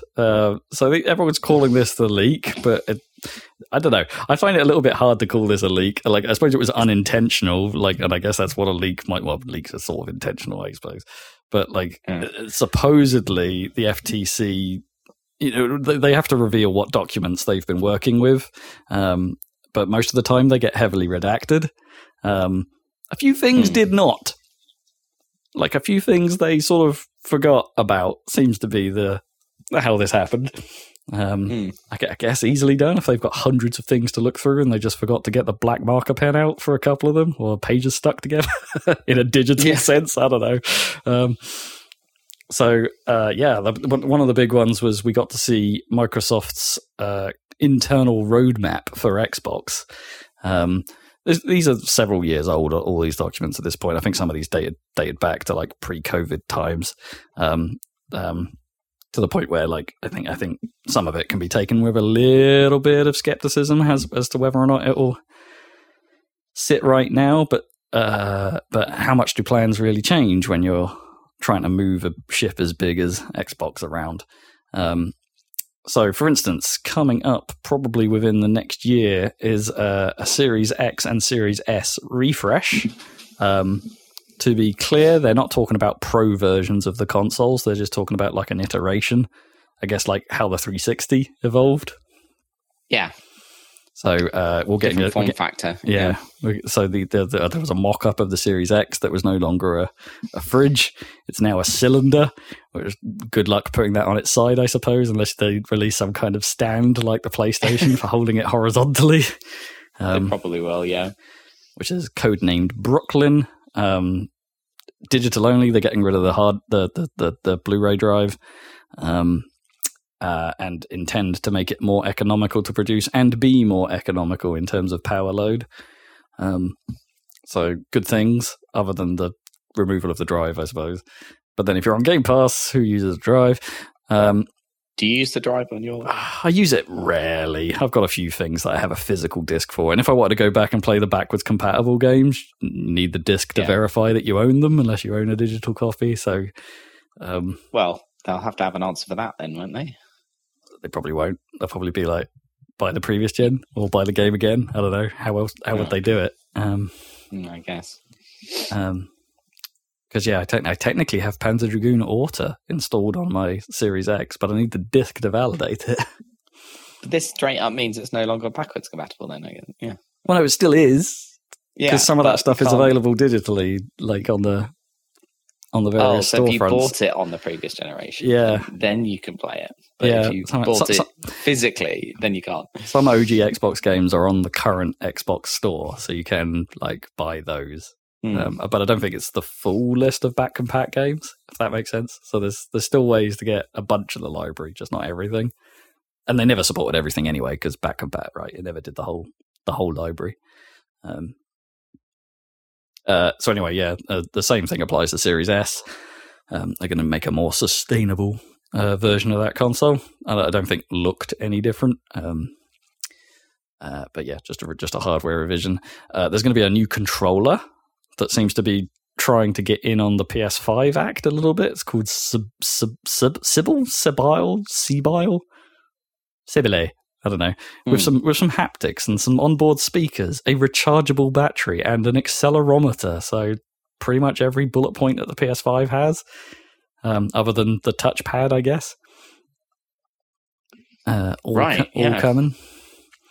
Okay, well that could be cool. It could be cool, but it also like potentially problematic, right? Because the console didn't launch with it. So are they creating a have and have nots? And they can't necessarily design games around it potentially. But it would be nice if you had it, which I guess most third-party game makers have to do anyway, right? Because if they're making it for PS5, they're probably making it for Xbox, and so it's do they care? Anyway, that's coming. That's all scheduled in for probably the next year or so. On their roadmap was talk of a handheld of some description. There was no more information than that, but whatever it is or whatever it would be, probably a Game Pass streaming device. is not yet funded for development, or wasn't funded at the time of this document, so it's not actually in active development, it's just an idea. And that the next generation of console is due in 2028. So we've got another 5 years of these guys. We're 3 years in, and we've got another 5 to go. Sounds about right. Yeah, I've got no real complaints with the current generation. It's like, sure, they can't ray trace like a PC can, but like I don't. Yeah, I'm not missing the power here just yet. Yeah, I think the interesting thing for me is still like, what power is the Switch 2 going to have? Because that is curious. Yeah, I mean, if it can come anywhere even vaguely close to this generation of consoles, it would be insane. Well, if it can be Steam Deck like, you know. Yeah, we'll see. Other little tidbits. A little bit of Bethesda's upcoming game lineup was in one of these documents, in that they were planning an Oblivion remaster. So, you know, not that Skyrim, that Oblivion, that one before. Oh god, what if they just put Oblivion into the creation engine? Like, it's just for that format with Oblivion on it. Oh man, that's probably what they would do. They would probably take. Probably, yeah. There's a new Doom coming called Doom Year Zero, or at least that's what its internal name is. A Dishonored 3 is in the works, as is a sequel to Ghostwire Tokyo. So, leak, I guess, on all of those. None of those have been announced. And the one a lot of people have like dived into was this like this email between Phil Spencer and someone else internally. Again, I think from like 2019-ish. So before the Activision Blizzard thing was begun, and I think actually before the Bethesda deal, actually to a certain extent, because they was. I think this was somewhat informal discussion. So, but everyone seems to think, oh no, this is real. This is totally real. And it's like, no, I think it's just them doing their jobs, and that is looking at companies that they might want to buy or might want to acquire at some point. It's just biz dev.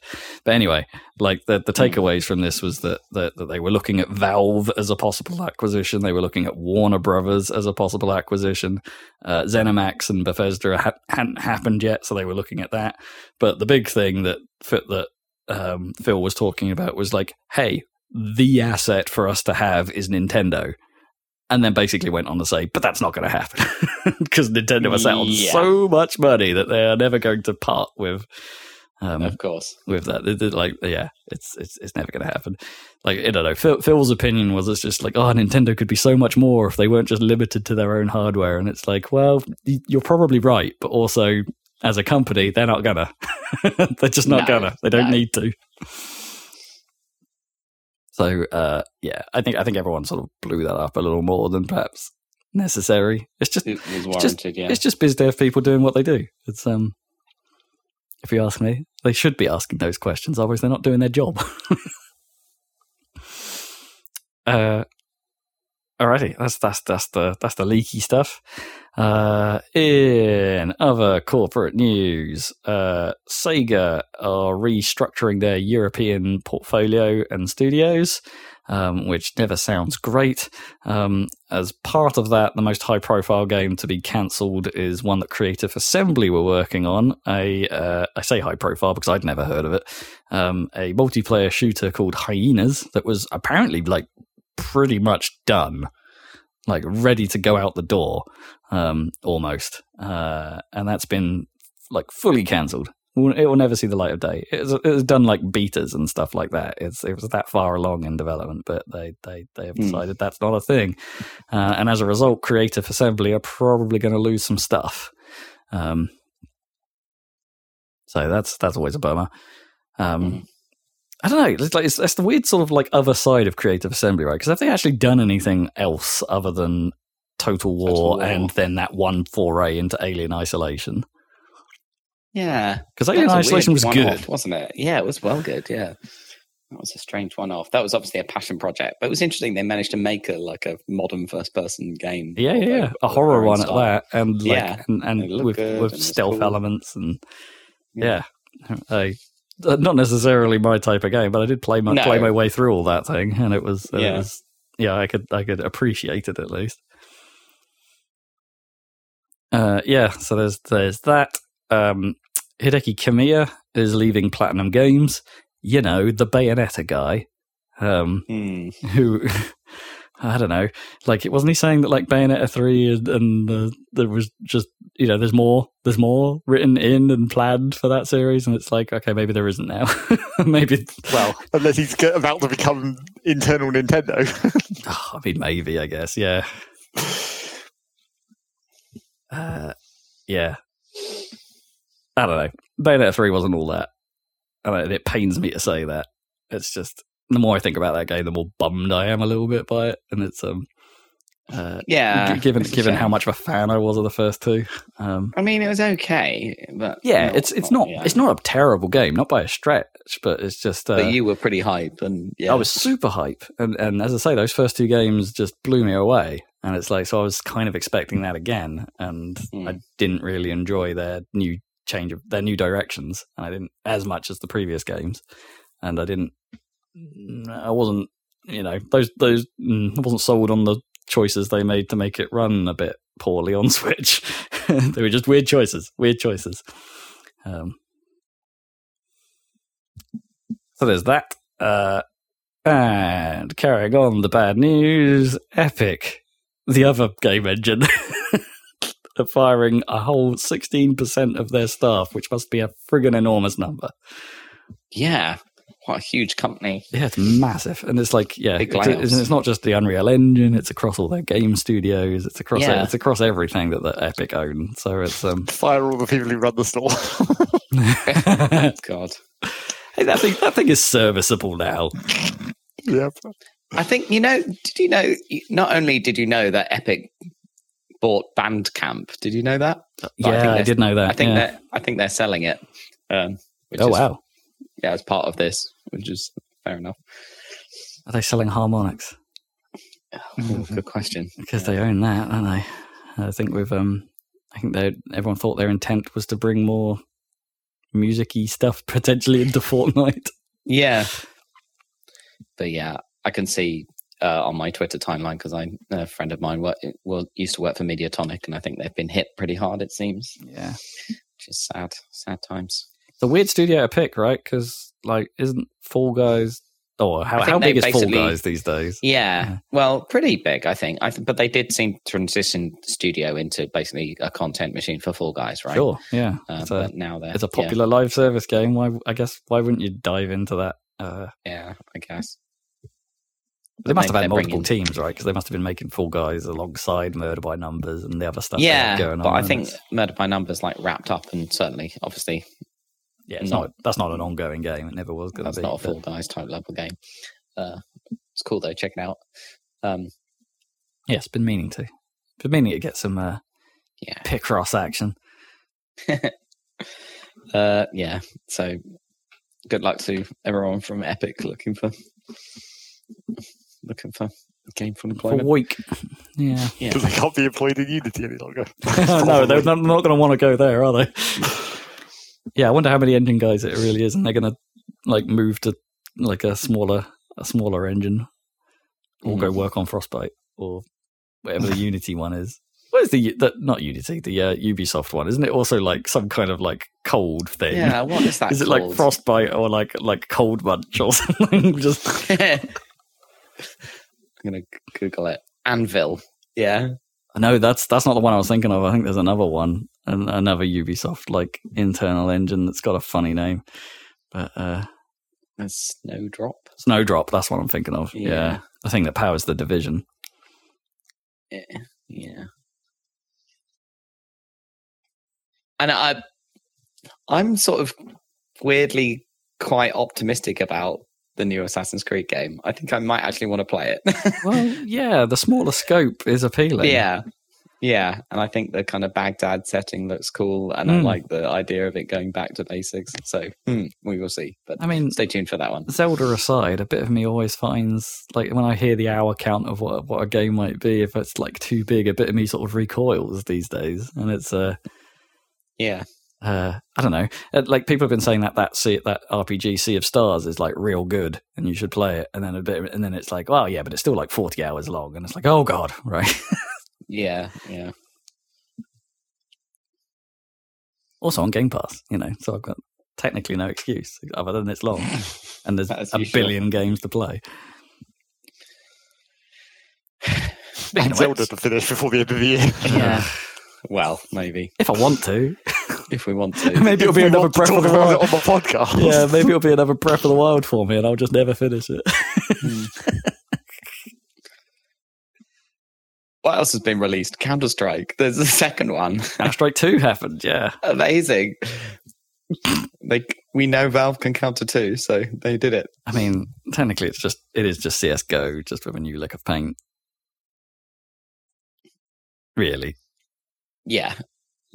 Because you can't play CS:GO anymore. CS:GO has transitioned into this. It's not like it's a separate entry in there. It's just a rebranding. Yeah, it's a rebrand and a reskin. And I was playing a little bit of it earlier today. What you been playing? Yeah. What you been playing? Yeah, it is exactly that. I mean, there are some changes. There are some interesting changes to it. Like, it is for the most part the same game. Some levels have had way more. It feels like some levels have had way more of an aesthetic uplift than others. To the point where some levels are like, I had a real time like being like, oh, I can't quite remember this level with its new lick of paint. It's like I don't play CS all that much, but it's like there were certain elements where it took me a while to get back into the swing of it because I just forgot like the new aesthetic was just enough to push me off. But they're saying that they've updated all the graphics and stuff like that. It's not, but not to the point where it's like it's going to be stressing PCs outright. They still want as many players in it as possible. So it's a tasteful uplift.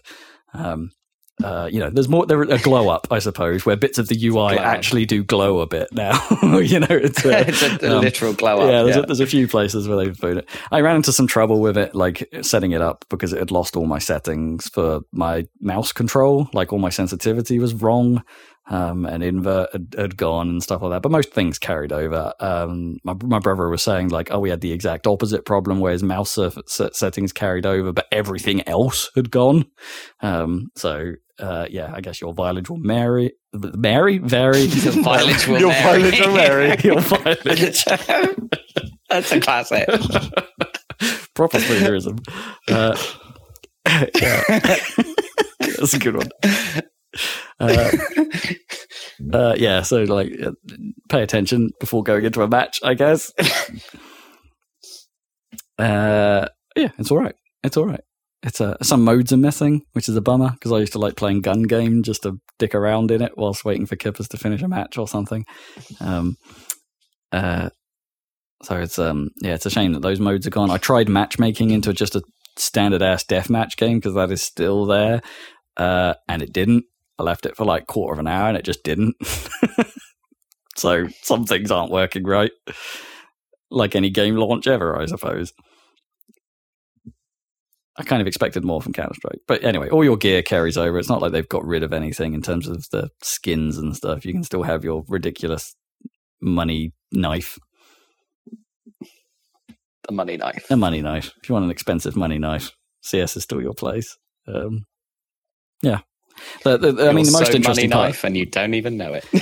The most interesting thing I noticed was the change to the smoke grenades, which they did make a little bit of a hoo-ha about. It's like it's now kind of a volumetric effect rather than just a sort of grey fog box, I guess. And it is interesting because you can now see bullet trails through the fog a little bit. Like it will leave a sort of wake behind bullets, and you can shoot holes in it to an extent. So like the bullet trail, like behind, shoot at the edges of the smoke, you can actually carve holes into it a little bit, and it's interesting. I'm not entirely sure that it's working quite right because I was. In the small amount of time I've played, I have been what the game calls basically it reports when you've been shot through smoke or through an object, and I've been getting quite a lot of through smoke headshots made on me. So like either I was right on the edge of the smoke, or right through the middle. It's been a little unclear because that's just the nature of the game. But I feel like that's been happening a lot in the short amount that I played. I even had one that was through an object through the smoke, which must have been totally luck. But yeah, but still, so that's the interesting part. It's like otherwise it seems like a fairly solid fairly solid reskin. But bring back Gun Game, goddammit. Yeah. Right. Well, I'm sure they will. Right. It'll just take them time, I guess. So yeah, that was the segue game done. You can now host the section as you will. Rob, what have you been playing? I just want to point out, by the way, for a moment, that we do have like an actual time limit on this. Oh, Not just from the podcast getting real long, but I strictly have to leave to eat at a certain point due to the timing of the Okay, picks. well, maybe we should go with you then, Zach. What have you been playing? Well, luckily I don't have much to say. There was a week in hospital, but we had that. That was extra. That was extra. Do you have your Switch with you? No, I decided not to do that. Oh. I mean, it's only 3 hours battery life anyway. Well, it's not even 1 day.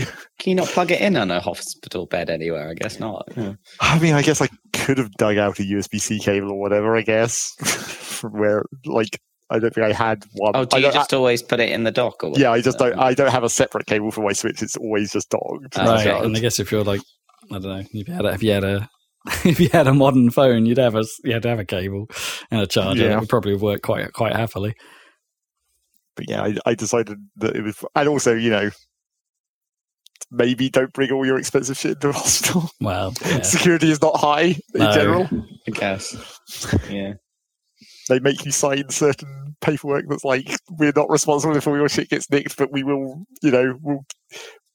well, I guess it's like the paperwork implies that they will be responsible for shit that gets nicked, but only if you specifically tell them exactly what it was beforehand. You can't retroactively say that your shit got nicked. You have to declare everything beforehand.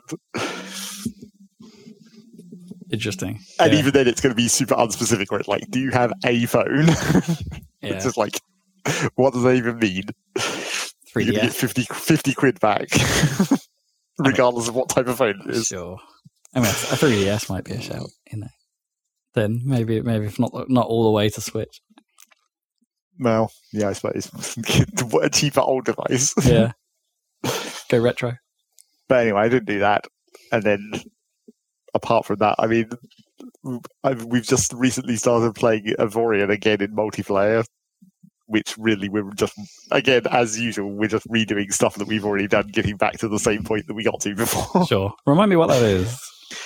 It's a space game where you build the ships, in a editor type thing, where you have to fit all the components in, but it's block based.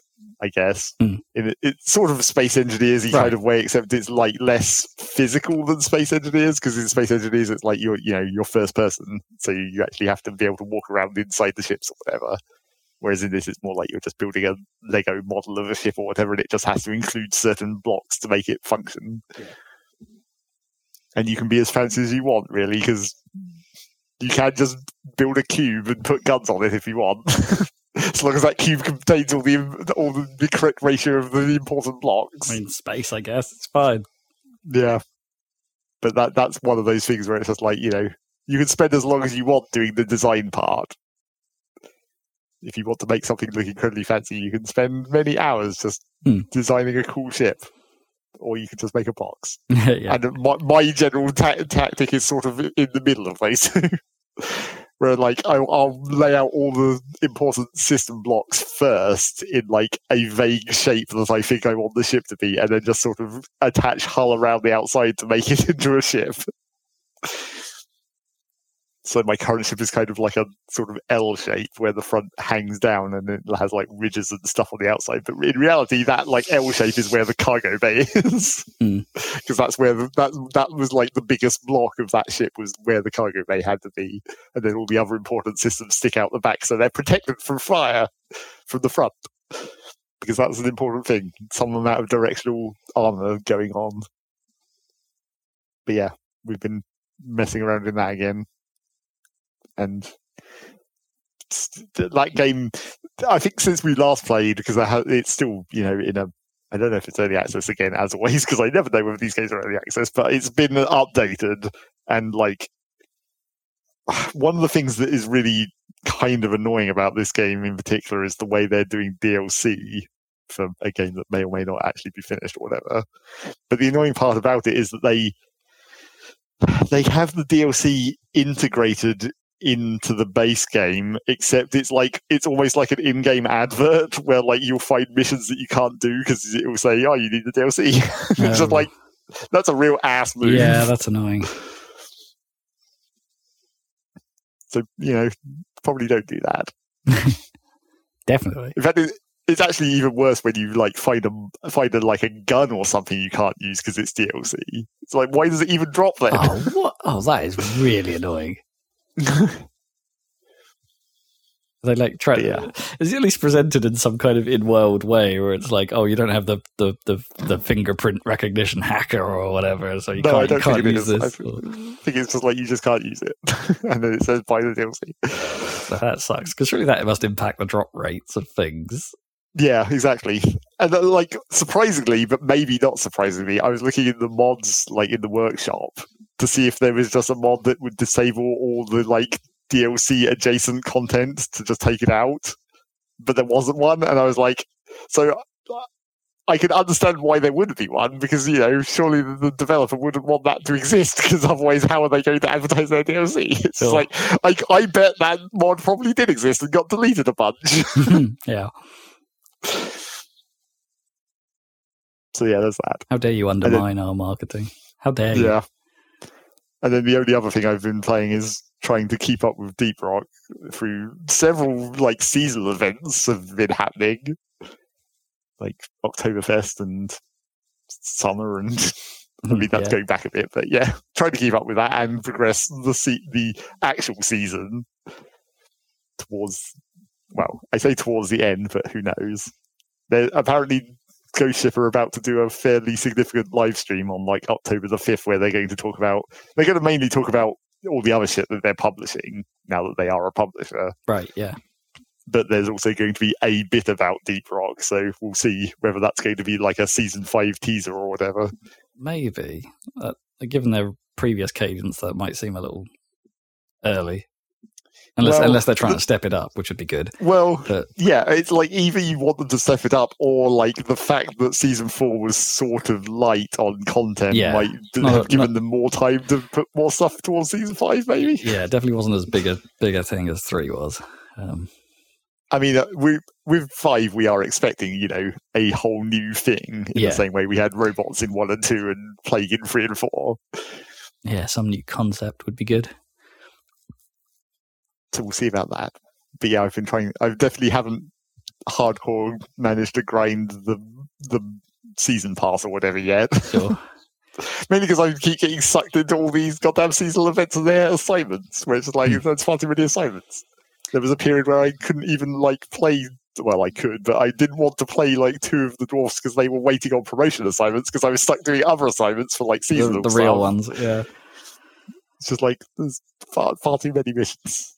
I'm starting to think like I might have to force myself to actually learn to like just leave shit behind. Like when you're doing a mining mission and you want more kite, just get as much as you need and just leave. Yeah, I think I might have to start forcing myself to actually do that. Yeah, because it doesn't really gain you a huge amount, does it? Going over on the regular materials, on the actual target materials. Yeah, it's just like a little bit of extra experience or whatever. Like it's always gold and the like rare minerals you're after, but like everything else, not that. Yes, which again I've also been super short on because it's just like I've got like I don't know 10 overclocks waiting to be crafted because I'm so short on minerals and materials. I mean materials and money. So like I can't afford to craft all these overclocks, and I'm still trying to buy everything out of the regular store, although I'm only using Phasionite for that. Yeah, need to find some gold bulk detonators, of course. I saw one of them the other day, but it was an mission that I failed immediately. No, that's annoying. It was like an on-site refining, and I don't know how that went so badly, but I just like went down like 3 times immediately, and it was like, well, fuck this mission. I guess I'm not going to get that. Although getting a gold bulk detonator on-site refining sucks anyway, because you have to haul the gold back to the goddamn rig. Yeah, because you don't have the mule. Yeah. I introduced some more players to the board game. So some of my running crew, they're into it. The board game is a success. We only partially succeeded though, so this was the first time things went a bit wrong. It was all good until the end, and then we ran out of time became a real problem. Right. Yeah, it was real easy on us at the start, and then got difficult at the end. But that board game's real good. I want to shout out to they've launched the Kickstarter for their expansions already. Yeah. Which looks super cool, but they're really expensive. Like nearly €100 each, and there's 2 of them. Like one of them like adds biomes and new enemies, which is there are some more cave pieces and more enemies to fight. Good stuff because it like helps randomize the experience a bit more. And the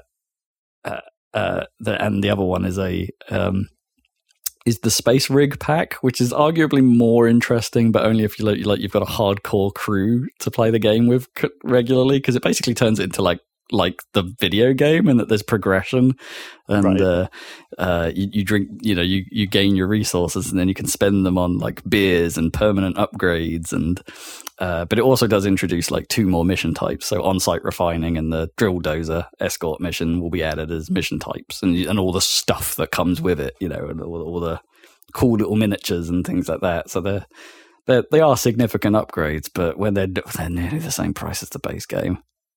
They're nearly as expensive as the base game, and that's. Oh, I want them so bad, but also that's too much. That's too much. There's a few mini expansions that are also like £30 each. So there's the Goo Bombers one they had before, and they've added Bulk Detonator as an enemy you can get, and it's massive. It's like the box is just one big miniature that you just in the middle. It looks rad as hell, but it's just yeah, there's that, and a few more enemies in one of the other packs. So it's yeah, I mean, the whole board game is cool, but like the price of it is now a bit much. I might get one of the mini things, but if you're a newcomer, now's the time, because the Kickstarter also includes like being able to get in on buying the base game, the same version of the base game that I have anyway. So they're making more of that. So if you're interested, now's your chance. Proceed. That was my little segment. Well, that's all I played. So now I think Dan needs to talk about Zelda. Yeah. Because it's been a while for me. I don't know if we have time to talk about more Zelda stuff. We've got a while. Let's skip over it. Look, I haven't had much chance to play more, so why don't you go ahead? Go ahead with the what's it? What's the damn 99 game? F-Zero 99. Yeah, Nintendo. Yeah, also one little thing about Zelda, and that is like I haven't really been playing it all that much. Like the draw has left me. Because I haven't been there to force you. Yeah, there's a bit of that, but the general draw has just left me, I think, with it. I've the Breath of the Wild problem is kicking in. It's like where there is so much to do that I don't feel like I want to just finish the damn game, so I go back to it and do some more. But then I'm not being like, in my like away from the game moments, I'm not thinking I should go play some Zelda. Like that's it's too big. It's too big. It's like the effect has worn off. So maybe I should just go and finish it, and then it definitely feels a lot more checklisty than the last one. I don't know why, but I do find myself bringing up the quest log thing and finding side quests. There's so much I haven't done still in that quest log, like quests I actually know about that I just haven't gone back and done. There's so much, and my depth coverage is not enough. I should go I don't know if you've even discovered it, but I should go do the like main depthy thing. I should go finish that off. Yeah.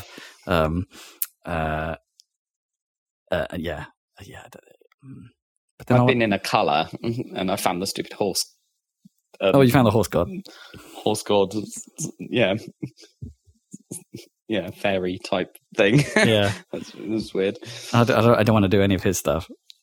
I don't want to upgrade my horses by giving him complex foods. Like not particularly. Yeah, no. I never did that either. Really. No. Yeah, horses are still not worth the effort. That's the problem. Yeah, give us back the teleporting horse armor, then maybe. Every time I get a horse out, I use it for about 2 minutes, and then go, "Oh, I'm going to have to go on foot from here." I just don't like abandoning them, like when you have to go on foot. I leave them there for like forever. They're just hanging out by that river for the rest of the game. Yep. And it's sometimes surprising when I go by. It's like, oh, there's a horse just standing there. What's that? Oh, that's mine. Oh, it's mine. Yeah. You're right, mate. How you doing? Yeah. This isn't a knock against the game. It's just too big, right. And my attention span is waning. It's Wayne Rooneying. My attention span is Rooneying. With well ruined. And no, I prefer Johnsoning. Oh no, that'd be more Dwayning. I'm Dwayning. Dwayning.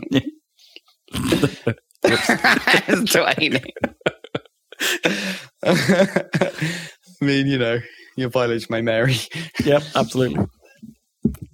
Get your mileage in now. So other than that, the thing I've been mainlining is NFS Unbound. That thing continues to be an enjoyable experience. I'm really enjoying it, and so I'm most of the way through the game now, and the story has had a few super obvious twists, but they're like, in a weird way, like that's the thing that's kind of keeping me going. It's like the story is simple, but it's a connective tissue that really works in this context, really works in this game. So it's like I do want to see it through as a result.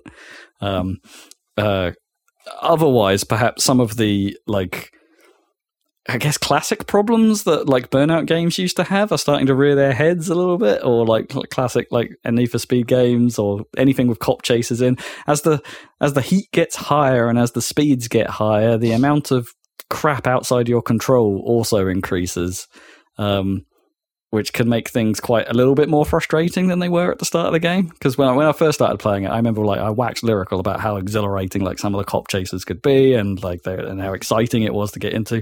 Now they're kind of becoming just more of an annoyance, and I think that's probably the natural progression of these things anyway, right? That happens in almost any game with a cop chase system. But like, it's not just the cop chase itself that's the fact that you have to do it and you have to outrun the cops. It's the mechanics of how it gets when it gets harder just become irritating. Like their ability to spot you they become much quicker at like picking you out from the crowd. They seem at times a bit cheaty because the game like almost encourages you to go hide from them, and there's even a mechanic to turn your engine off so you're harder to spot. But then the number of times I've just had cops just driving off road into the middle of nowhere to find me immediately inside a bit of construction pipe or something, and it's like, okay, clearly you just knew where I was and you were coming at me. There was nothing I could do there. And it's like that has been quite irritating. Also, like that problem extends to races as well, which is why I sort of mentioned the burnout thing. Like as cars get faster, it becomes harder to spot trouble and avoid trouble ahead of you. Like if the AI causes a crash, or if a car just appears out of nowhere in the racing line, you're just way more likely to run into it at high speeds. And the high risk nature of the gameplay loop, which means you only get a limited number of retries per day, essentially. And like when you buy into a race, it costs you money, so you want to do well to recoup your losses and earn some. And some races you only get money if you win. Like that high riskiness starts to feel a bit more like bullshit after a while. As things have been getting harder, and some of the luster comes off a little bit. That said, I'm still that can happen all in a bunch, which is the most annoying thing in the world. And then you'll have a session where like absolutely nothing bad happens at all, and you think to yourself, "Well, that seems surprisingly lenient," and stuff like that. So it's a bit all over the place, but in some ways, I guess that's a bit realistic and helps you buy into the world that little bit more. It just sucks when you've had a really successful day and then you get I've been busted by the cops a couple times now, and it's and so when that happens, you lose the entire session's worth of progress. It's like it just goes. Time still progresses in the storyline, but you lose any money you've made in that period. And if you're trying to scrimp enough funds together so you can actually upgrade your car enough for the big race at the weekend, then that can be quite irritating, or quite a bummer. So far, I haven't failed any of that. I don't know what would happen if you like got to the end of week and didn't have the gear needed or the buy-in cost or a suitable car to actually go in. I don't know, or even if you lost that weekend thing, I don't know what would actually happen. Like, would the timeline all shift and give you another week to get ready for it? I bet that's what would happen, and they would just run it again, because they would be nice like that in the street racing scene. Of course, it's all understanding. Yeah. it's I don't know. I think it's a really good one of those. Yeah, stylish. Yeah, and, just a bit cool. Yeah, it's got a little extra something, a little bit of that old arcade zhuzh. Zhuzh. A bit of zhuzh. Everyone needs a bit of zhuzh now and then. So let's actually talk about F-Zero 99, which is half the time what I end up playing when I turn my Switch on, because it's just like, oh yeah, let's play some more of that. F-Zero 99 is fun. Needs more content. It's pretty much is what it says on the tin. It's like it's F-Zero, but with 99 human players in a race at once. Right. And it tries to bring some of the 99 formula from the other games across a little bit, but not as successfully, I would argue. So it's like, by that I mean like in Tetris 99, for instance, you got an advantage for KOing people, for like being the one that caused them to lose. Sometimes a contentious measurement, but that was how it was done. And I think that was true of Pac-Man 99. I can't really remember what Pac-Man 99 was like. I played it like once and was like, nope. Mario 35 had a similar feeling about, it's like, this is interesting, not that interesting. I never picked it up again. Whereas this has that where you can KO the other drivers off the course, and that will give you an advantage. But that advantage is way slighter now. Like, it basically increases your max boost by a tiny amount and will refill your boost if you're low on it as well. But that's a very minimal advantage generally. And that's it, really. The rest of it is like, it's F-Zero of 99 players. And they sort of have like, so if you're behind, they've added some extra mechanics where like collisions between other drivers will drop sparks on the floor that can be picked up by drivers behind, and that will build a secondary meter. So after a while, you can burn that meter to leave the track onto an easier skyway above, where you're basically permanently boosting along it. To bring you back, get a bit ahead a little bit more. It's a catch-up mechanic. It's an intentional rubber band. But there are ways you can get up there a little quicker. There are like golden bumper craft that appear like halfway through the pack and backwards. So if you hit those, you get more sparks added, so you can build that meter quicker. Other than that, like, it handles a little bit like it is the SNES F-Zero, so it's based on that handling model, and it's based on that. But everything has been rebuilt. Everything's from the ground up, so it doesn't quite feel the same. I was talking. You don't have to button mash to go around corners. Well, no, that was kind of. I mean, that kind of works, but that was pretty specifically a GBA. Yeah, that was a GBA thing. I like that, but yeah, the pump for grip. But that is kind of a thing in this one. Like the pump, like is the way, if you're in trouble, you pump to like regain grip and start going the direction you intend. That is kind of a thing here. Also, that was the other thing I just mentioned to Zach, like being like, I'm sure it's missing some effects, and it's like it turns out those were effects that were in the GBA game, not in the original SNES game as well. Like the parallax floor effect that the GBA game did. That wasn't in the SNES original, as it turns out. That was a GBA fancy thing. So like, I can forgive it that as well. What is a little bit annoying is it seems like they're gating the track output, because there's like 5 or 6 tracks in the game right now. So I feel like I'm constantly playing if you're playing like just the F-Zero 99 mode, you're probably playing 3 of those, maybe 4 constantly, and there's a couple that are like the hard tracks that will turn up in like the end of a Grand Prix or something like that. There's one track in the game that I've never seen yet. It just has never come up. But there's clearly placeholders in the track list for a bunch more, and I'm just like, a bit of me is just like, just release them already. Like it's already getting stale for me just because of the number of tracks. Like I know some people are like super into this, but like I think I need a little more variety in it, because it's fun, but and I don't expect to. You can't expect to win all the time, because there's a whole bunch of luck when you've got 99 players all bumbling around in front of you.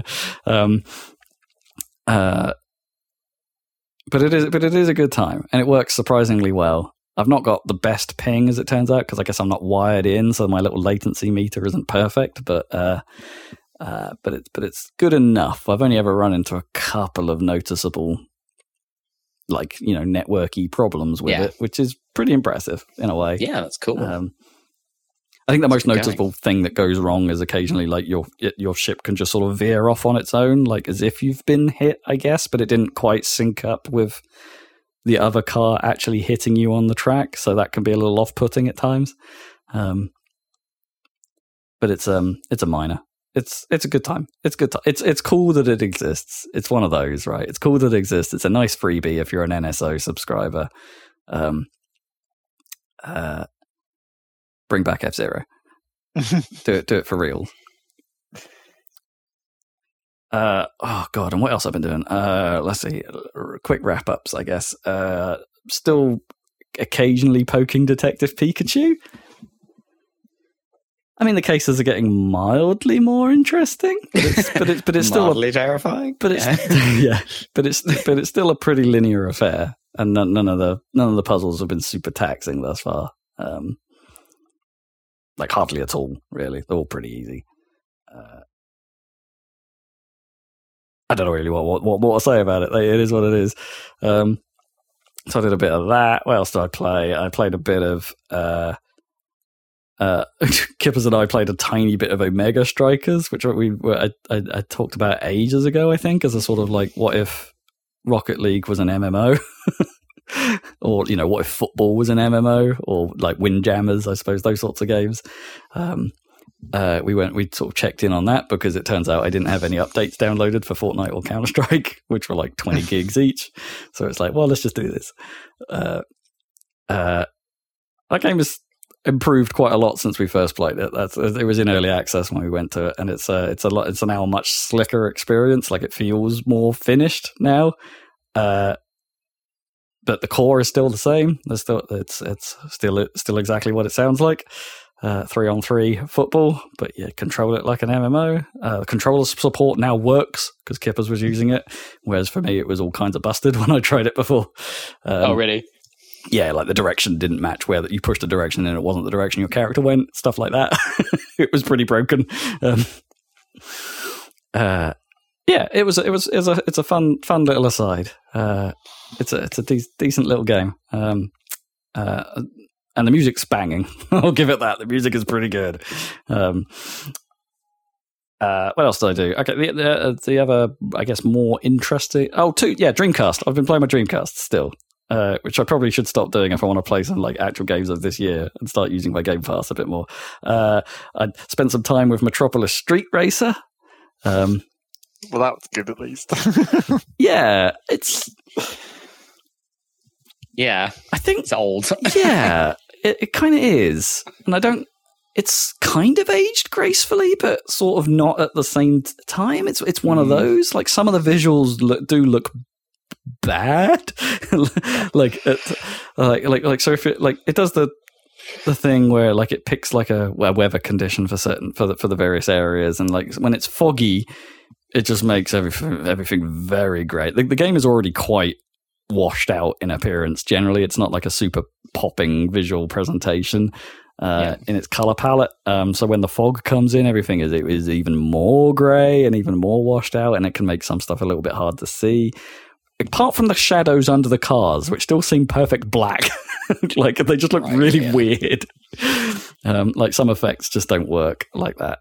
But the actual driving is solid. Like, it still drives really nice. It's like it feels good to drive it around. It's a shame the performance isn't hot. Like it only runs at 30, and if you've got a busy race, that can dip, and that is a little bit of a bummer when that happens, because it does make the driving difficult.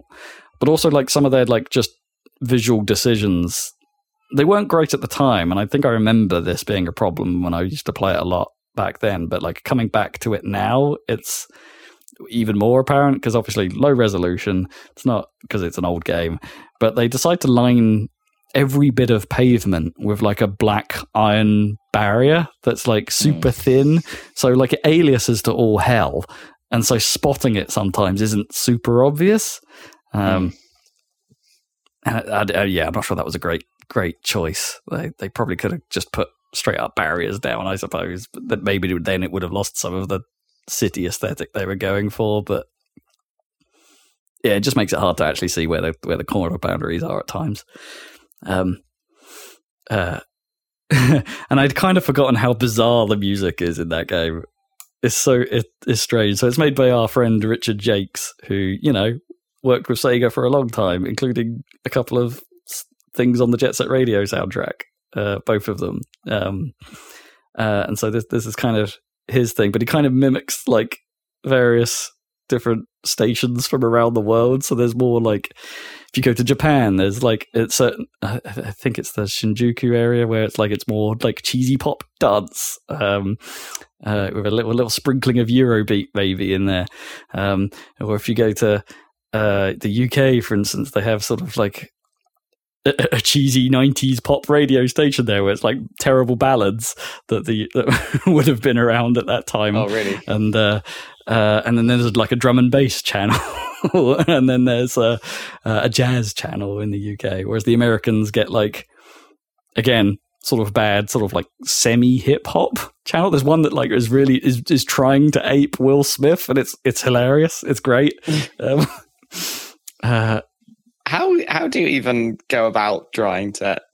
You say Will Smith. You say ha ha ha ha. Yeah, that is exactly how you do it. Okay. But then it just sounds like a parody. Like, yeah, it does. It's definitely a parody. It's all over the place, and it's kind of great as a result. But it does some like super weird stuff as well. Like if you're in a tunnel under a surface, it simulates the radio cutting out. Oh yeah, I remember that, which is kind of cool. Yeah, it just goes a bit fuzzier. Yeah, they never did that in Grand Theft Auto. I guess it's too annoying, right? Yeah. Did they do that? I don't know. I think they might have done it like 2. Yeah, they might have done that. Maybe once they got licensed music and stuff. Oh, I don't know. Yeah, I don't know. See, that's like car damage. You're not allowed to fuck with these tracks. Yeah, but the amount of stuff that is going on in that game with those tracks playing, like I'm probably not that. Yeah, so there's that, and I think their like menu UI has problems as well. I've ran into some of the things that I'd forgotten about, like that were weird little issues. So every now and then you come across events that like you start the event and it goes, it's got these restrictions. You need to be at this place and this time. And don't forget, MSR has a real time mechanic, so it's actually saying no, you should play the game at this time to get this time period at the location you're playing at. Which of course you could just fudge by changing the system clock if you really care, but.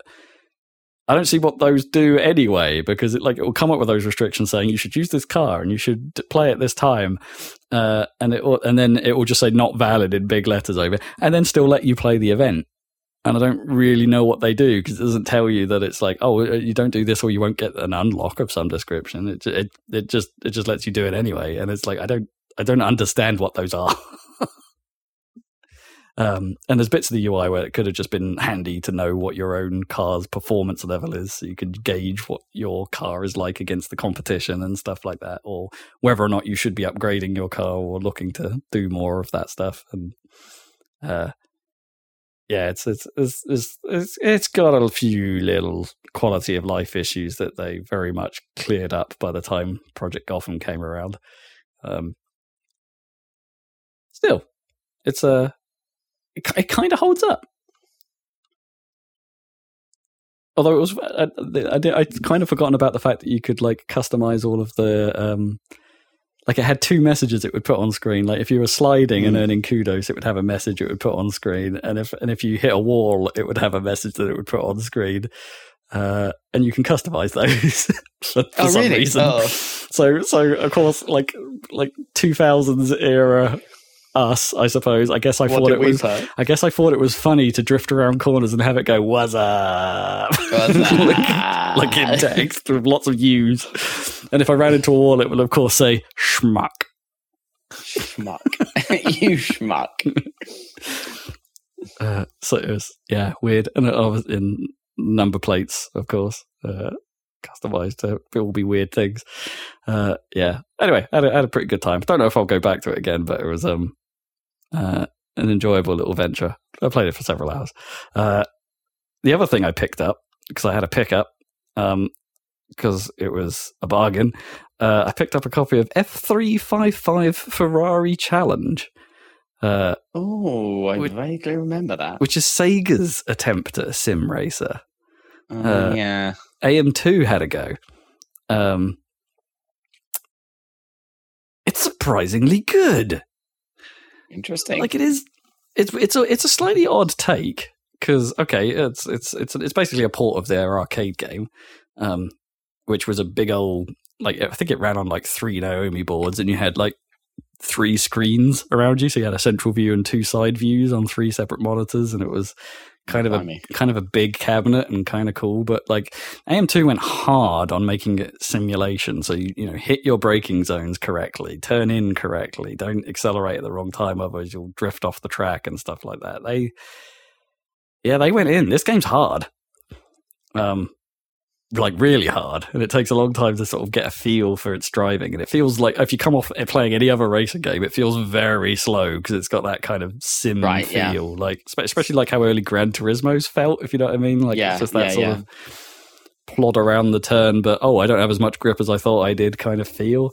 I'm going to spin out even though I don't feel like I'm going. Yeah, it's very much one of those. Hey, it's like one of the few games I remember like that in having assists you can turn on and off, and it lets you like stability and contraction control and auto braking. You can turn them off on the fly, which is fun. There's like 2 buttons on the controller dedicated to just switching whether you want certain assists turned on or off on the fly, which is weird. I guess they used to be like physical buttons on the arcade cab. Yeah, that game's real hard, but it's actually pretty good. I got a bit addicted, you know. If I sit down with it, it's one of those games I find hard to stop because it's just like, okay, I could probably do a little bit better. Let's run that again. I've never won a race on it. The best I've come is second because you know, arcade difficulty. But yeah, it actually handles real nice. It feels good to play. It runs at a solid 60. It's got that like Sega arcade look to it. It's got a bizarre rock soundtrack that, like, I don't know if it necessarily fits. Doesn't seem quite right. And there's like a DJ guy that you can't hear, but he's talking at the starts of tracks, and at the end, near the end of the race, it's like there's only like one line I can ever hear, and it's like, "Step on it to your heart's content." It's a really weird choice. Like, why is that guy so muffled and like inaudible? It's bizarre. But yeah, I was a bit surprised. I was kind of going into it thinking, I'm sure this will be all right. Like, it's a Sega racing game. Like, what could go wrong? But it's as it turns out, not a lot. It's good. But it's kind of all it is. Don't expect a huge amount of content. Is that it? That might be it. Ferrari F355 Challenge, and that's a podcast. Woo! Right on time. Yeah. I hope I timed that well. I tried. Pretty good. Yeah. And I think I shall do a wrap up. Thank you very much for joining us. Check out our YouTube channel, Happy Salad. We've got a continuing series on our Let's Play of Beyond Good and Evil, which is coming to a close, roughly. I think we got one more in us, haven't we? Yeah, I think it's just the one. But check out the latest prior episode to that, coming up to the denouement. It went up yesterday by the time this podcast goes out. Yeah, you'll be able to watch it. And we'll be back in a couple of weeks, hopefully, with it, unless there's any other unplanned hospital visits, etc. Yeah, assuming none of us die. Yeah, assuming that we're all still alive. We'll catch you in a fortnight. Goodbye. Bye.